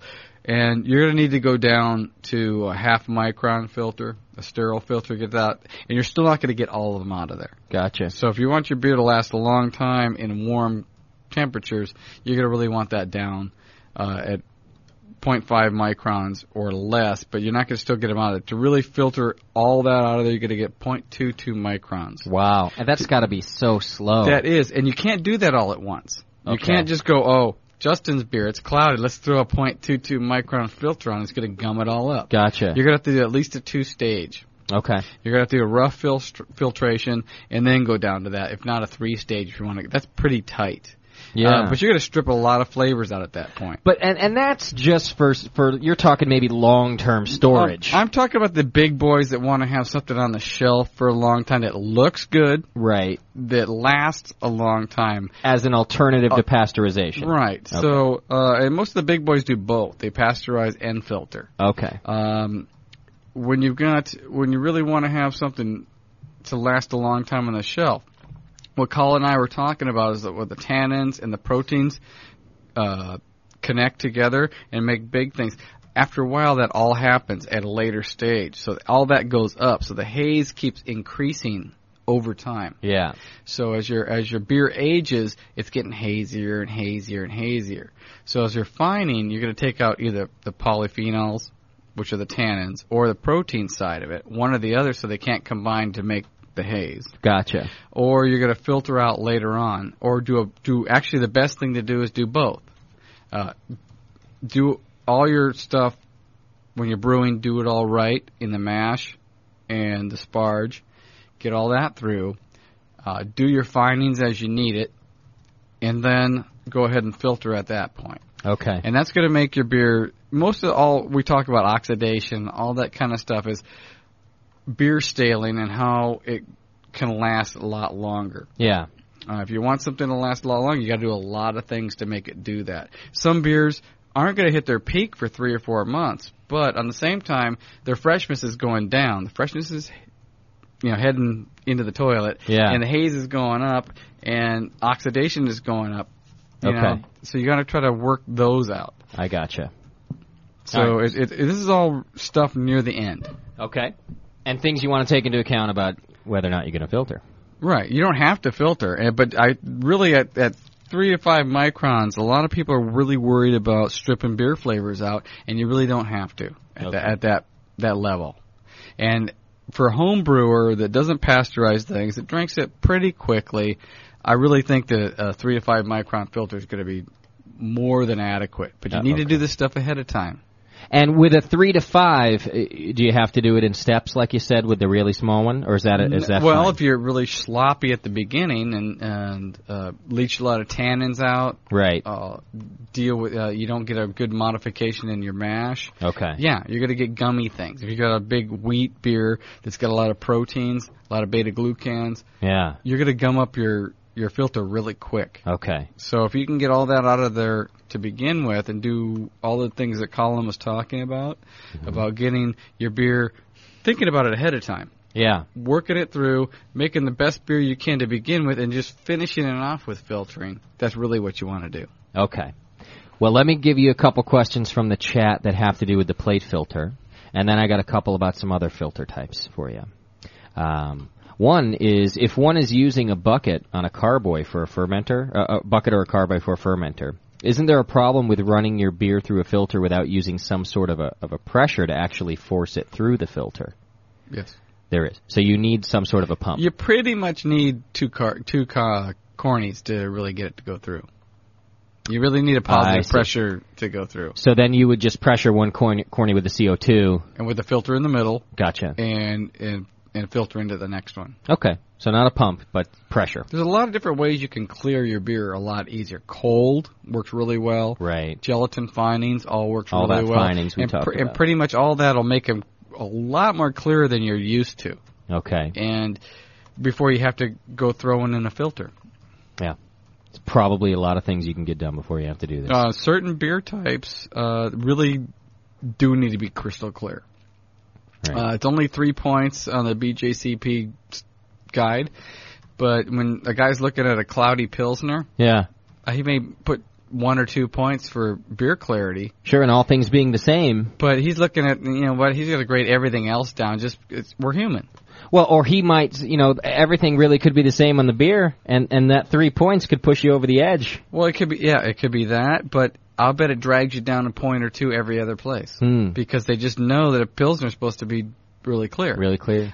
You get something, one of the Belgian beers, a Wit, maybe a Bearded Guard. Yeah. They know it's supposed to be hazy. Right. Not a big deal. Okay. But there's certain styles. Kolsch, it better be damn crystal clear. What is the line resistance between the receiving keg and the sending keg with a plate filter in between? Generally what I like to do is I like to have almost a gravity feed.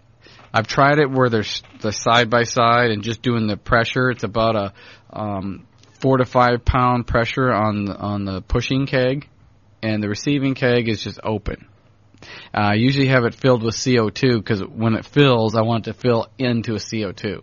Yeah, when you say open, you mean the top on it is actually... I just open the pressure relief valve. Okay. But it's already filled with CO2. Okay. So whatever's going in, it can splash all at once. As long as it's splashing within CO2, it's not going to pick up oxygen. Oh, gotcha. So, but what I found is if I put the first tank, the primary tank, high, the filter in the middle, and the receiving tank low, it goes a lot faster and a lot easier, and I don't have to push so hard on the pushing tank. Okay.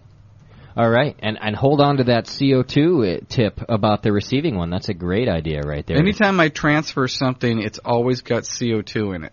Okay. It doesn't matter. You can splash beer all you want in a carboy as long as the carboy is filled with CO2. Okay. You won't pick up oxygen as long as there's CO2. And CO2 is heavier, so it'll stay in there. Okay. This person wants to know, do I need one of those fancy plate filters from B3, or will the canister filter from the local pool store work just as well? And by canister filter, is this the cartridge deal you were talking about? I'm not positive on that one. Okay. If he's talking about a pool filter, it's like a house filter, a water filter is what I'm talking about with a canister. Okay. It's probably 5 inches diameter by, a foot long kind of thing, and it's got a cartridge in it. Pool filter come in lots of different things. Okay. A lot of different, there's sand filters, diatomaceous earth filters. There's a lot of different pool filters out there. And I think we were talking about last week. With pool, we don't want to use a diatomaceous earth that is good enough for a pool filter. Right. So it needs to be higher quality. It needs to be higher quality on that. Although there was some praise for the earth filter, but it needs to be higher quality. I think you really need to be filtering a lot of beer to make that one work. Okay. Okay, this one wants to know then, is a 10 micron carbon block enough to remove most of the... Okay, this is a water filtration one. Okay. To remove most of the chlorine from municipal water. If it's just chlorine, yes. Okay. If you got a new... One thing is, you got a new filter, run about 10 gallons through it. Because you're going to get a lot of carbon chunks floating in there. Ask me how I know. You can ask me how I know, too. Yeah, I filled my mash tun with it, and I'm looking at these black things floating around in there because I had a brand new carbon filter. Yeah. Let it run a good 10 gallons, and then probably everything will set, and then you can run it in there. Hey, speaking of black things, where's Token been, anyway? Sorry, I just thought about that real quick. Is he in the chat room tonight? I'm not answering your offensive questions anymore. No, Token knows. I know he knows, but I don't know, he hasn't been around. Maybe he's busy with his, what's he doing again? Army weapon immigration stuff? He works for the government, I know. Army weapon immigration stuff. He's guarding the border. I love that combination. Okay, sorry. I just got curious at that moment there. Okay, let's get back to if it's just chlorine, fine. If it's chloramines, no. Okay. Then you have to treat them chemically. Okay. Does the speed at which it flows through that filter impact its effectiveness? To a point, there's a diminishing return on that one. Okay. Mostly at most household pressures, which are less than 50 pounds. Most. You should check that, but usually most houses are about 40 to 50, 30 to 50 pounds. You're probably okay. But you don't want to then maybe, regulate it to turn it way down? You see what I'm saying? It goes into diminishing returns. You turn it way down, it's not going to help it so much. Okay, so you maybe want to... And it has to do with that particular carbon block filter. Ask the manufacturer what the maximum flow rate is, and most of them have that available to you. And then do you want to run at the maximum flow rate? No. Again, I would go somewhat less. A little bit less. Okay. 10%, 15% less than that would probably be fine. Oh, stop that, Dave. This person this is a very interesting question. All right. Can I put hops between the plates of my filter to make a Randall device? That is interesting. Damn, that's nice. Yeah. I didn't even think of that. I told you it was a good question. Man. Hops in the middle of the Randall. The Randall is what, Doc? Randall is turned into something that we're all trying to get more hops into the beer one way or another. Dry hopping, first wort hopping, whatever we can do. In a Randall, it takes the beer out of the keg, and between the keg and the serving faucet, it runs it over hops. Okay. And it runs it over that. Man, that's a good idea. Yeah, so now, because there's a space in between the two plates? Yeah, there's probably, it's probably a 12-inch diameter plate, and it's probably a good inch and a half between. Oh, that's plenty of room for hops. Oh, yeah.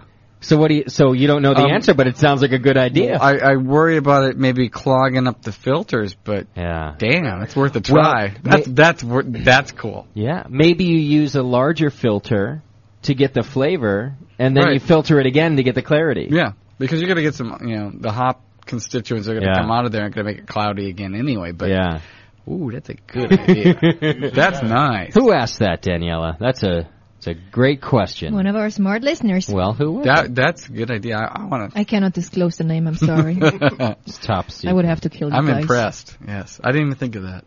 I don't even know what this says. Well, that's how they typed it in. Drunken keyboards. It's not my fault. Drunken. It's not Oz. It's gotta be. I don't know. It says. I'm gonna read it as it's written. It's called CPAP. Okay, yeah. Okay. All right. Can you use it's YER. Can you use your CPAP for a pressure filter? Only if I'm trying to push it with my mouth. Okay. Like the guy that was trying to aerate his wort with his mouth. Yeah. And about passed out. Yeah, I got a positive pressure nasally and I can push it out through my mouth. Yeah. It'll work. Oh, here, I'll save the Randall question. We'll put that in our question hall of fame right there. That's an awesome question. The hops question. Okay. That's about it here. A very basic question from somebody, and we're happy to take these. This came through earlier when Colin was on. I just didn't want to ask then. Is filtering the same as aging? Does it get the same thing done? Yes and no. Okay. Different things take place. Different things take place at different times, yes. Most beers will clear. You got to look at what's going to cause the haze, and that's what we talked about at the beginning. At first, when you're talking about a yeast biomass, that kind of thing, that's going to fall out when the yeast flocculates, and it's going to get a clearer beer. But if you got a lot of high proteins or a lot of high tannins, over time, that's going to go up, and your beer is going to get, as it ages, it's going to get more hazy. So, yes and no. Okay. So there's things you got to do ahead of time before to deal with that. Okay. Off topic. What does it mean to crash the secondary? Oh, that means when you want to, you take your secondary and you put it into very cold atmosphere very quickly. And you drop the temperature fast. And what the yeast do is you just huddle together like you would if you got stuck in the Antarctic.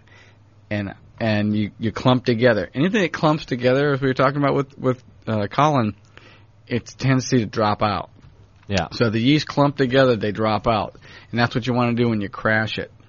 There's certain times you want to crash it and certain times maybe you don't. Right. But if you're just trying to do it to clear your beer, once you get to your final gravity where you want to do it, put your fermenter in something cold, your chest freezer or whatever it happens to be. If it's probably 35, 36 degrees from whatever you were, the yeast will just freak out, clump together, and drop out, and you get a clear beer real quick. Okay.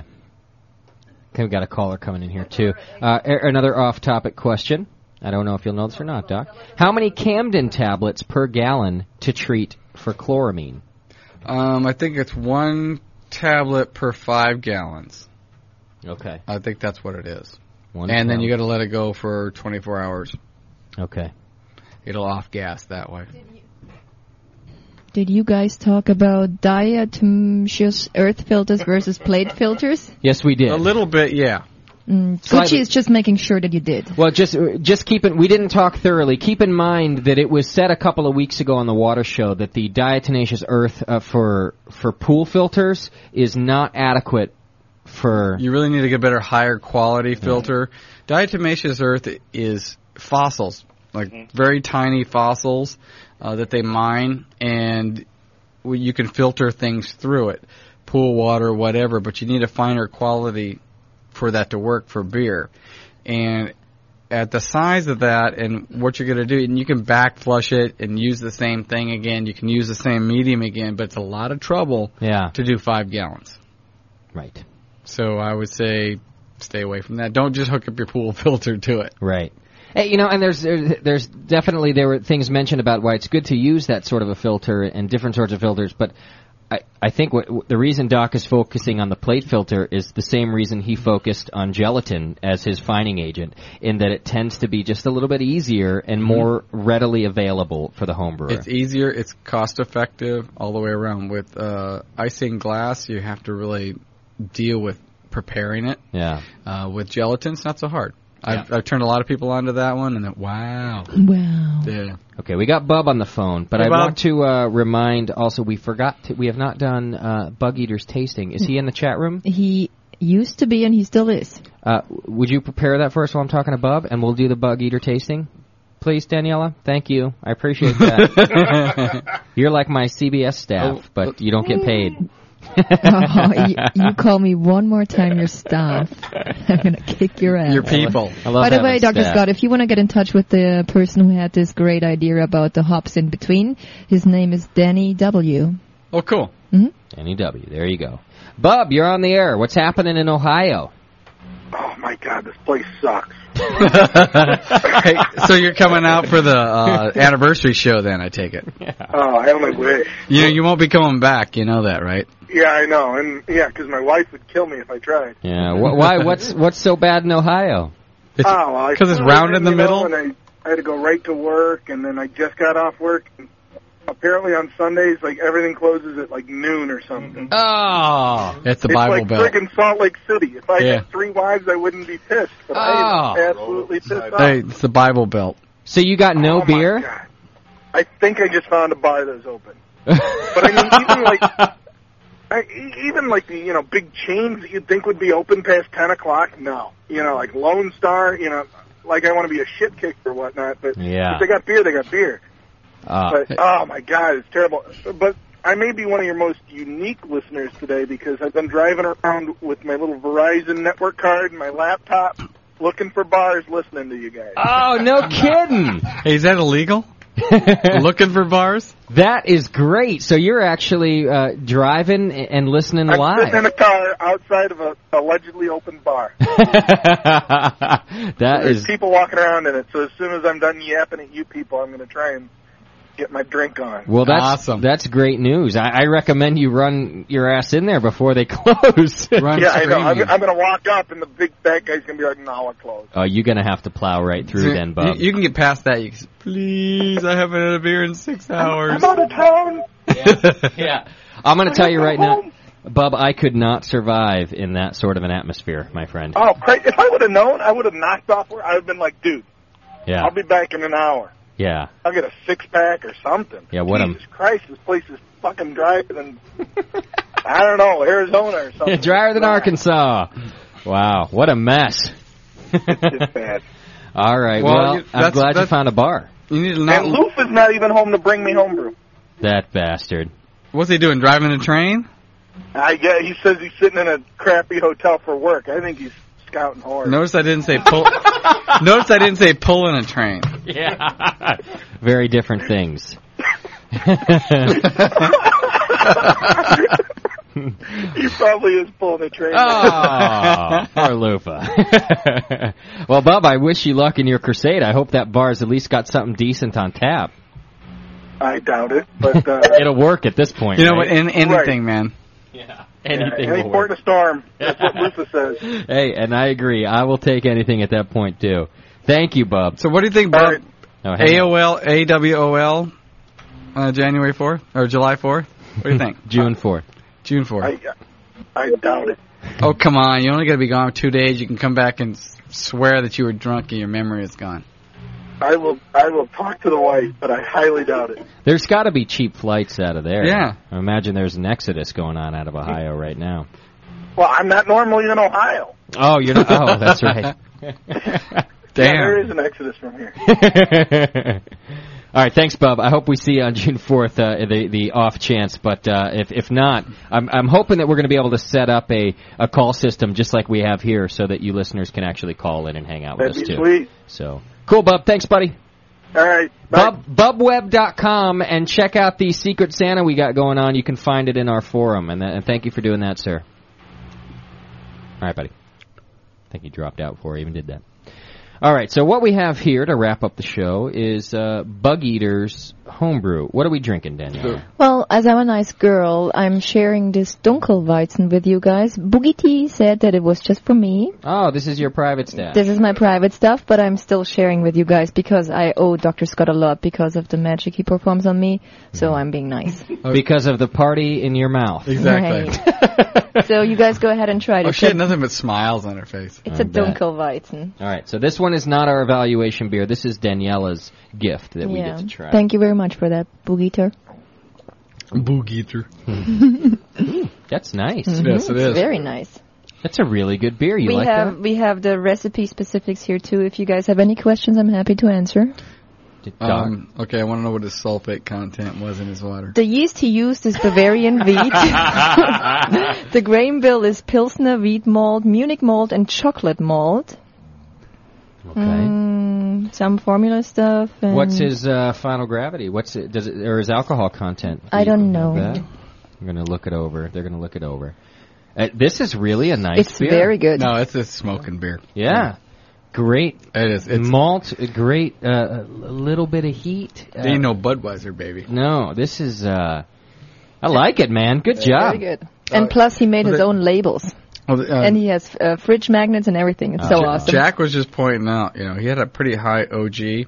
Which is what? About 1057. Okay. And he finished low at about 1010, which is nice. Yeah. You can tell it's crisp. Yeah. It's nice for a big beer like that. It is. Crisp is definitely a good descriptor for this because it kind of, you get all that flavor, and then it. That's what I want to know clean. what his sulfate level was in the water. Oh, because it has the effect on it? Okay. Yeah, it really makes it crisp and clean like that. Gotcha. Nice beer, buddy. Well, Dr. Scott, if you distribute this one, I'll go and ask him in a chat room what his sulfate content in the water were, or what do you mean? If he even knows. Now, this one that you're handing to Doc, right, this is actually the one that Bug Eater sent it to us a while ago, and it was a good beer, but we felt that it had some sort of infection in it. Mm-hmm. And we asked him, but we said, hey, the base is great, so do it again. And he did, and sent us the bottle of the Doing It Again. Which I love that he did that. Yeah, we've done that a few times. This is the first one we've gotten back where they, asked for advice, took it, and then sent it back to us. And that's really cool. I like it. Right. And just good to kind of spread the word. And here's the according recipe sheet if you want to read of that. You can give that to Doc there. Can we get rid of those, whatever's in those glasses, and I can pour this into those? Yeah. We're running out of glassware here. We got so many beers. Chicken Boy. I put those glasses out there on purpose, and Chicken Boy didn't finish his beer. Chicken Boy. I did like the song though. And then he left to go hang with his girlfriend instead of drinking beer with us. You know what that means? He's growing a vagina. He's growing up big. Never mind. Big Friday wet vagina. Yeah, I was going to leave it that. I'm practicing for being on terrestrial, and I have to stop saying things like big, hairy vagina. What shall I ask? Sulfate content? What was the sulfate content? Did he add gypsum is what I want to know. Gypsum? Yes. A great beer. So the one that we're trying now, what style of beer is this that he sent in before and has redone it? This is supposed to be the rye cream ale. With rye, you're going to get a spiciness out of it. Yeah, I really remember tasting this one because we liked it a lot. Yeah, we did. We liked the idea of the recipe and everything. There just was something happening there. So you guys made some suggestions, and here's the next one. I'm looking at it right now, and being that it's the filtration and clarity show, I'm going to have to mention definitely particles in suspension. Unless I just got the very bottom of the. No. We're all the same. Okay. I tried to pour it well, so I failed. Without tasting it, no flavor profile or even smelling it or anything. If you're going for clarity, then maybe some Finings could be done on the next batch, just based off today's topic. That's all I'm saying. Did you taste it yet, Doc? Of course I did. Doc, he hardly looks at the things. He's like, good. Now let's look at it. Pretty much. Goes right the opposite. It's got a lot of residual sweetness to it, and you're going to get that from a lot of things. Multi-smell. They're multi-smell, but get the spiciness from the rye. Yeah. Which offsets any kind of sweetness, so I like the balance of it. The balance is good because it's got a lot of sweetness to it, but the rye has a lot of spiciness, which brings that into scope here. It's definitely cleaner than the beer he sent us, and I would even go so far as to say it's clean. Doc, Yeah. you tasting anything funny in there? Funny, no. I'm looking at the haze, trying to wonder what's causing that. I'm thinking the flake corn, possibly. He agrees that it is hazy. Okay. BB does. Yeah, and I think it's the flake corn that's doing that because Doc's looking at his recipe. So. My cap is the same thing. I used a lot of flake corn in it, and a lot. But you hazy. filtered it. No, I didn't filter that. Well, the one you're drinking, I didn't. Oh, okay. No, and it came out a lot hazier than I wanted it to. So that probably had something to do with it. This one's hazy and chunky, though. Yeah, but it's nice. It is not. It doesn't taste bad. I'm just talking appearance, solely appearance. It does taste good. I do taste that rye spiciness, and you know where I taste it the most? Where I just burped it back up. Twice. You got it twice. It's even spicier the second time. Yeah. Just to be honest. And that's what the cool thing about rye is. If you got a certain beer type, rye can accentuate that really well. Okay. The aroma's great. I really like the aroma of this beer. Daniela, you're smelling it now too? Yeah, it's great. Oh, she'll like the taste of it too. Mm-hmm. It's a really, I don't know if I can use this word with aroma. It's a really flavorful aroma. There's a lot going on just in the smell. It's not hops necessarily. It's not rye necessarily. It's not corn. There's a lot of things in the aroma there. Wayne, this is a smoking beer. This is awesome. Both there you of them go. are. Two good beers. Filter this one. It'll come a lot cleaner, a lot faster, possibly. Yeah. There's nothing wrong with this at all. No. You should call in. You fixed it. Yeah, Bug Eater, if you want to call, we'll be on for another couple of minutes. He answered a question about the sulfur. It's 36 ppm. Sulfates, yeah. Whatever. Yeah, on the first one. Huh?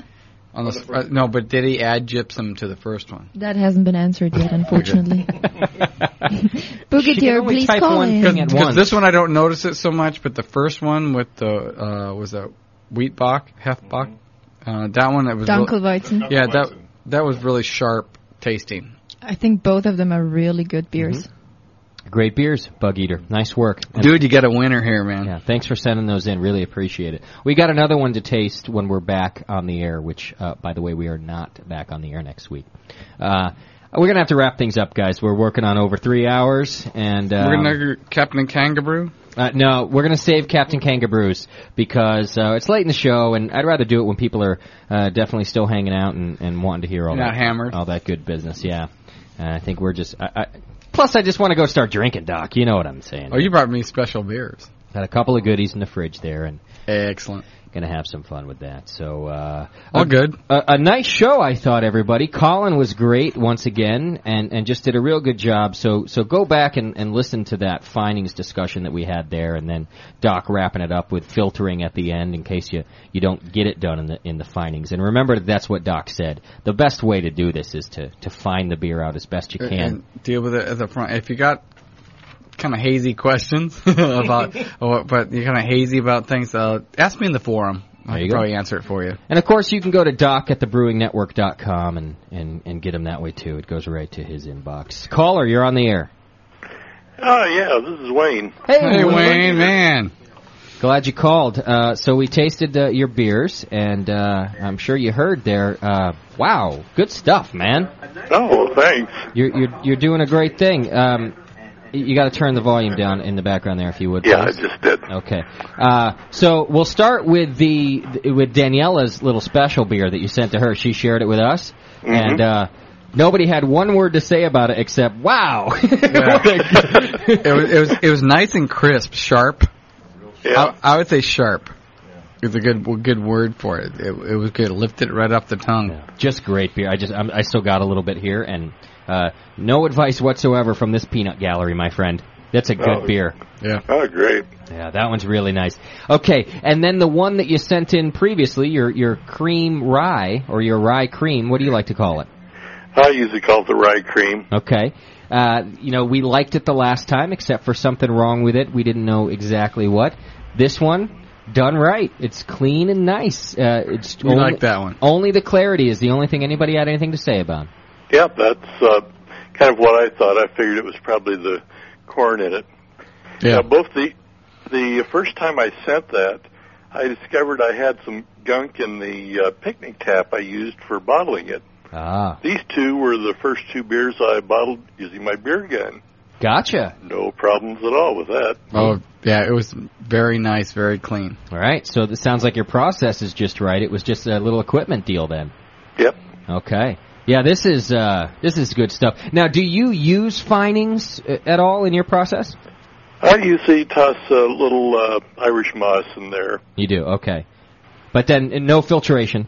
No filtration. Me neither. All I do is I just do the Werflock dealie, and then that's it. And then I'll hope if it lasts long enough to chill out with the crash, and that's it. He drinks it out of the fermenter. Yeah. But this is definitely a high-class homebrew, I would say. Both of them are. Yes, they really are. I will agree. Have you sent any of these two particular batches into competitions? Not these two. I sent a Belgian double in for the regionals. Haven't heard back from them yet. Oh, okay. I think we got about another week to tell on that one. Yeah. Well, I'm gonna give a little sneak peek. In a couple of episodes from now, I'm gonna be announcing a homebrew competition that the Brewing Network's gonna be involved in. Mm-hmm. And if you have any of this stuff left, save a bottle, because I would love it if you would send it into that competition. I'm not going to announce it yet. You'll have plenty of time to do it. If you happen to have either of these two that you sent us left, save us a bottle to send into that competition. Okay, well, I've got the Dunkelweizen. Okay, perfect, because I think it could do real well, my friend. Yeah. That is a great beer. And I'd love to see some Brewing Network guys win some awards in that competition that we're going to announce in a couple of weeks. Okay. Cool. And then you're also the first guy to send us in one, and then kind of take it and then send it back and see how it was. I appreciate that, sir. Well, thank you. It's great. You guys I also sent in a bottle of cider for the cider show with that batch too. And it has remained in the fridge. I'm taking good care of it, sir. Okay. We will definitely taste it on the cider show. We're going to have one of the biggest cider companies from around here, the Two Rivers guy, is going to be in, and I appreciate that too. I read it's cool. And Wayne, you did it right. Wayne did exactly what I have kind of said you guys got to do when you send beer. He labeled every beer.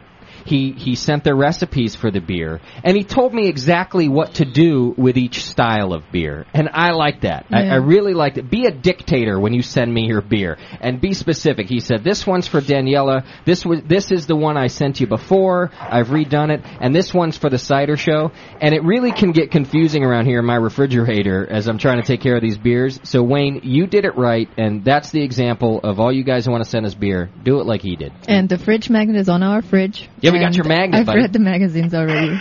Browsed through them. That was really nice of you. Thank you. Nebraska, right? Right. He sent Daniela a bunch of nice magazines about Nebraska so she can get to know the rest of our country. You should get to know it too, dude. It's cool.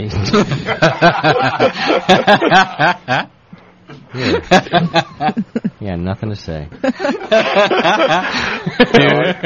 I really appreciate all the good comments about it. It's good beer, Bug Eater. You deserve it, man. All right. We'll talk to you soon. Thanks a lot. Yeah, thanks. I'll see you. That's cool. It's a good guy. Nice guy. Nice Nebraskan sending us good beer. All right. I'm going to get out of here, huh, kids? Good show, everybody. A couple of announcements just so you guys know what's happening. There is no show next week. None. It's going to be May 7th. More. Doc is out of town. I'm going to be in the South, so I'm going to be at the Southern California Homebrewers Fest. Yeah. What? Yes. You're not going to Boonville? No. Well, then I'm not going either. Okay, you come with me. You can go by yourself, Justin. Yeah. All right. Well, I'm going to be at the Southern California Homebrewers Fest, so if you're going to be there, look me up. Look up Doc. He'll be there. You can find him. Come on. It's easy. You see his little flaming weapons. His little picture guy in his forum post. He looks exactly like that guy rubbing his ass all over the table. You can find him. That's Doc right there. Daniela and I will be at the Boonville Festival, I'm pretty sure. And the fact is, look, we need a Sunday off. We haven't taken one off this year, I think, have we? No. We've been going straight through, and I need a break, and then coming up a couple weeks after that, adding the other show. So a little break for you next week, and then also keep in mind that there is no show on the 28th, which is Memorial Day weekend as well. We're not going to be doing a show then. But you do get two great shows in between there. You get Ray Daniels coming in the 14th. Awesome. When we come back, our next show we do, which is May 14th, the great Ray Daniels will be on with us. If you got any questions about building the beer, put it to him. That's right. Building Great Beers is the book that just gets praise around here. I've never heard a negative word about it. And then on the week after that, 21st, is actually the Cider Show. And then it is the very first show that'll be on 106.9 Free FM. If you're not in California, in the Bay Area, you can go to www.1069freefm.com and tune in that way. It's from 3 to 4 on the 21st, the same day as the Cider Show, which will air at its regular time. And then, of course, the very last announcement for the night, the anniversary show, June 4th, 5 p.m., potentially broadcasting a Free FM show with that one, too, from 3 to 4. But the set in stone is June 4th, 5 p.m. We're going to do a post in the forum about you guys picking what beer is going to be our anniversary beer. Ooh. How cool is that? That's so great. I think we have a poll would be awesome. Yeah. We'll do that. So you guys... I think a double watermelon porter. Well, we'll do two polls. We're going to do one that lets you decide the style. Okay, now, I want you to look at 21st Amendment's lineup before you decide the style, okay? Don't throw this guy a big curveball. He's inviting us down to his brew pub. He's going to kind of rush to make us a beer now. He can't do a barley wine. Right. Yeah, so I want their blonde. They make a great blonde. They make a great blonde. Oh, I just had their pale ale. It was real good. Blonde. Look at their lineup, and then kind of base your suggestions around that, guys. Because don't throw the guy a big curve. He's doing us a real nice gesture of brewing a beer for the Brewing Network. But you know our listeners. I know. Well, I'm just trying to contain it to maybe a smaller grouping, right? I think he knows our listeners, too. Yeah, he knows what's coming. The song is over. What a long extra. Yeah, I put it up twice, though. Watch, here it comes again. Give it dead air. 5 more seconds. Sure. Dead air. All right, I gotta go and watch The Sopranos now. Oh, you've got another half hour. But I gotta get ready. That's true, it is coming up. And then we'll do the other poll that lets you name our beer. That's what I was getting at. 2 polls, one to pick the beer, one to name the anniversary beer, and that's when we'll see you there. Old blue balls. So please... I think Doc's Dangerous Draft. That's nice. I like that. Oh, cut Justin, that out. Damn you. Damn you, really. Please plan to be there on June 4th. It's going to be a great time, and we're doing it for you guys. And meet us in Boonville. And meet us in Boonville. That's next week on the 7th. We'll see you back on the 14th with Ray Daniels. Thanks, everybody. Have a good night.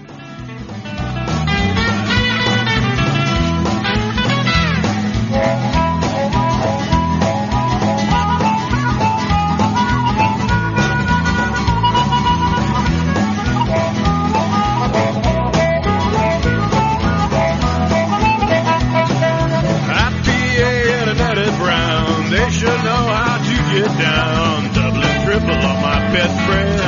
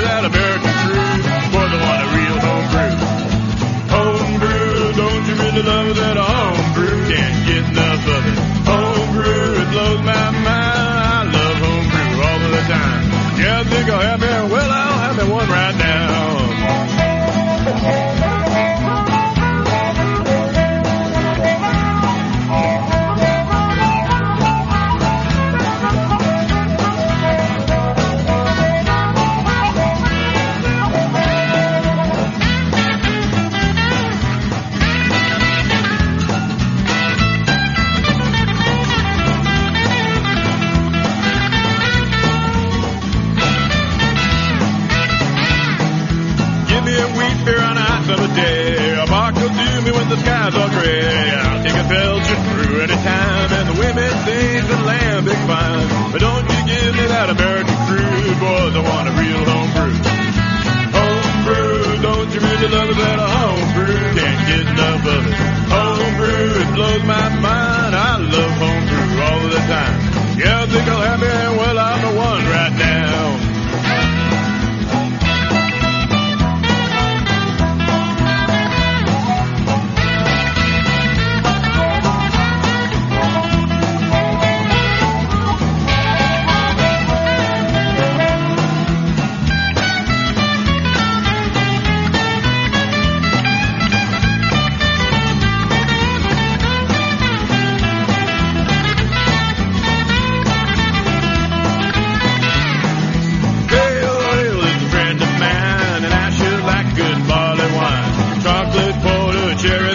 Yeah, you know what I am talking about.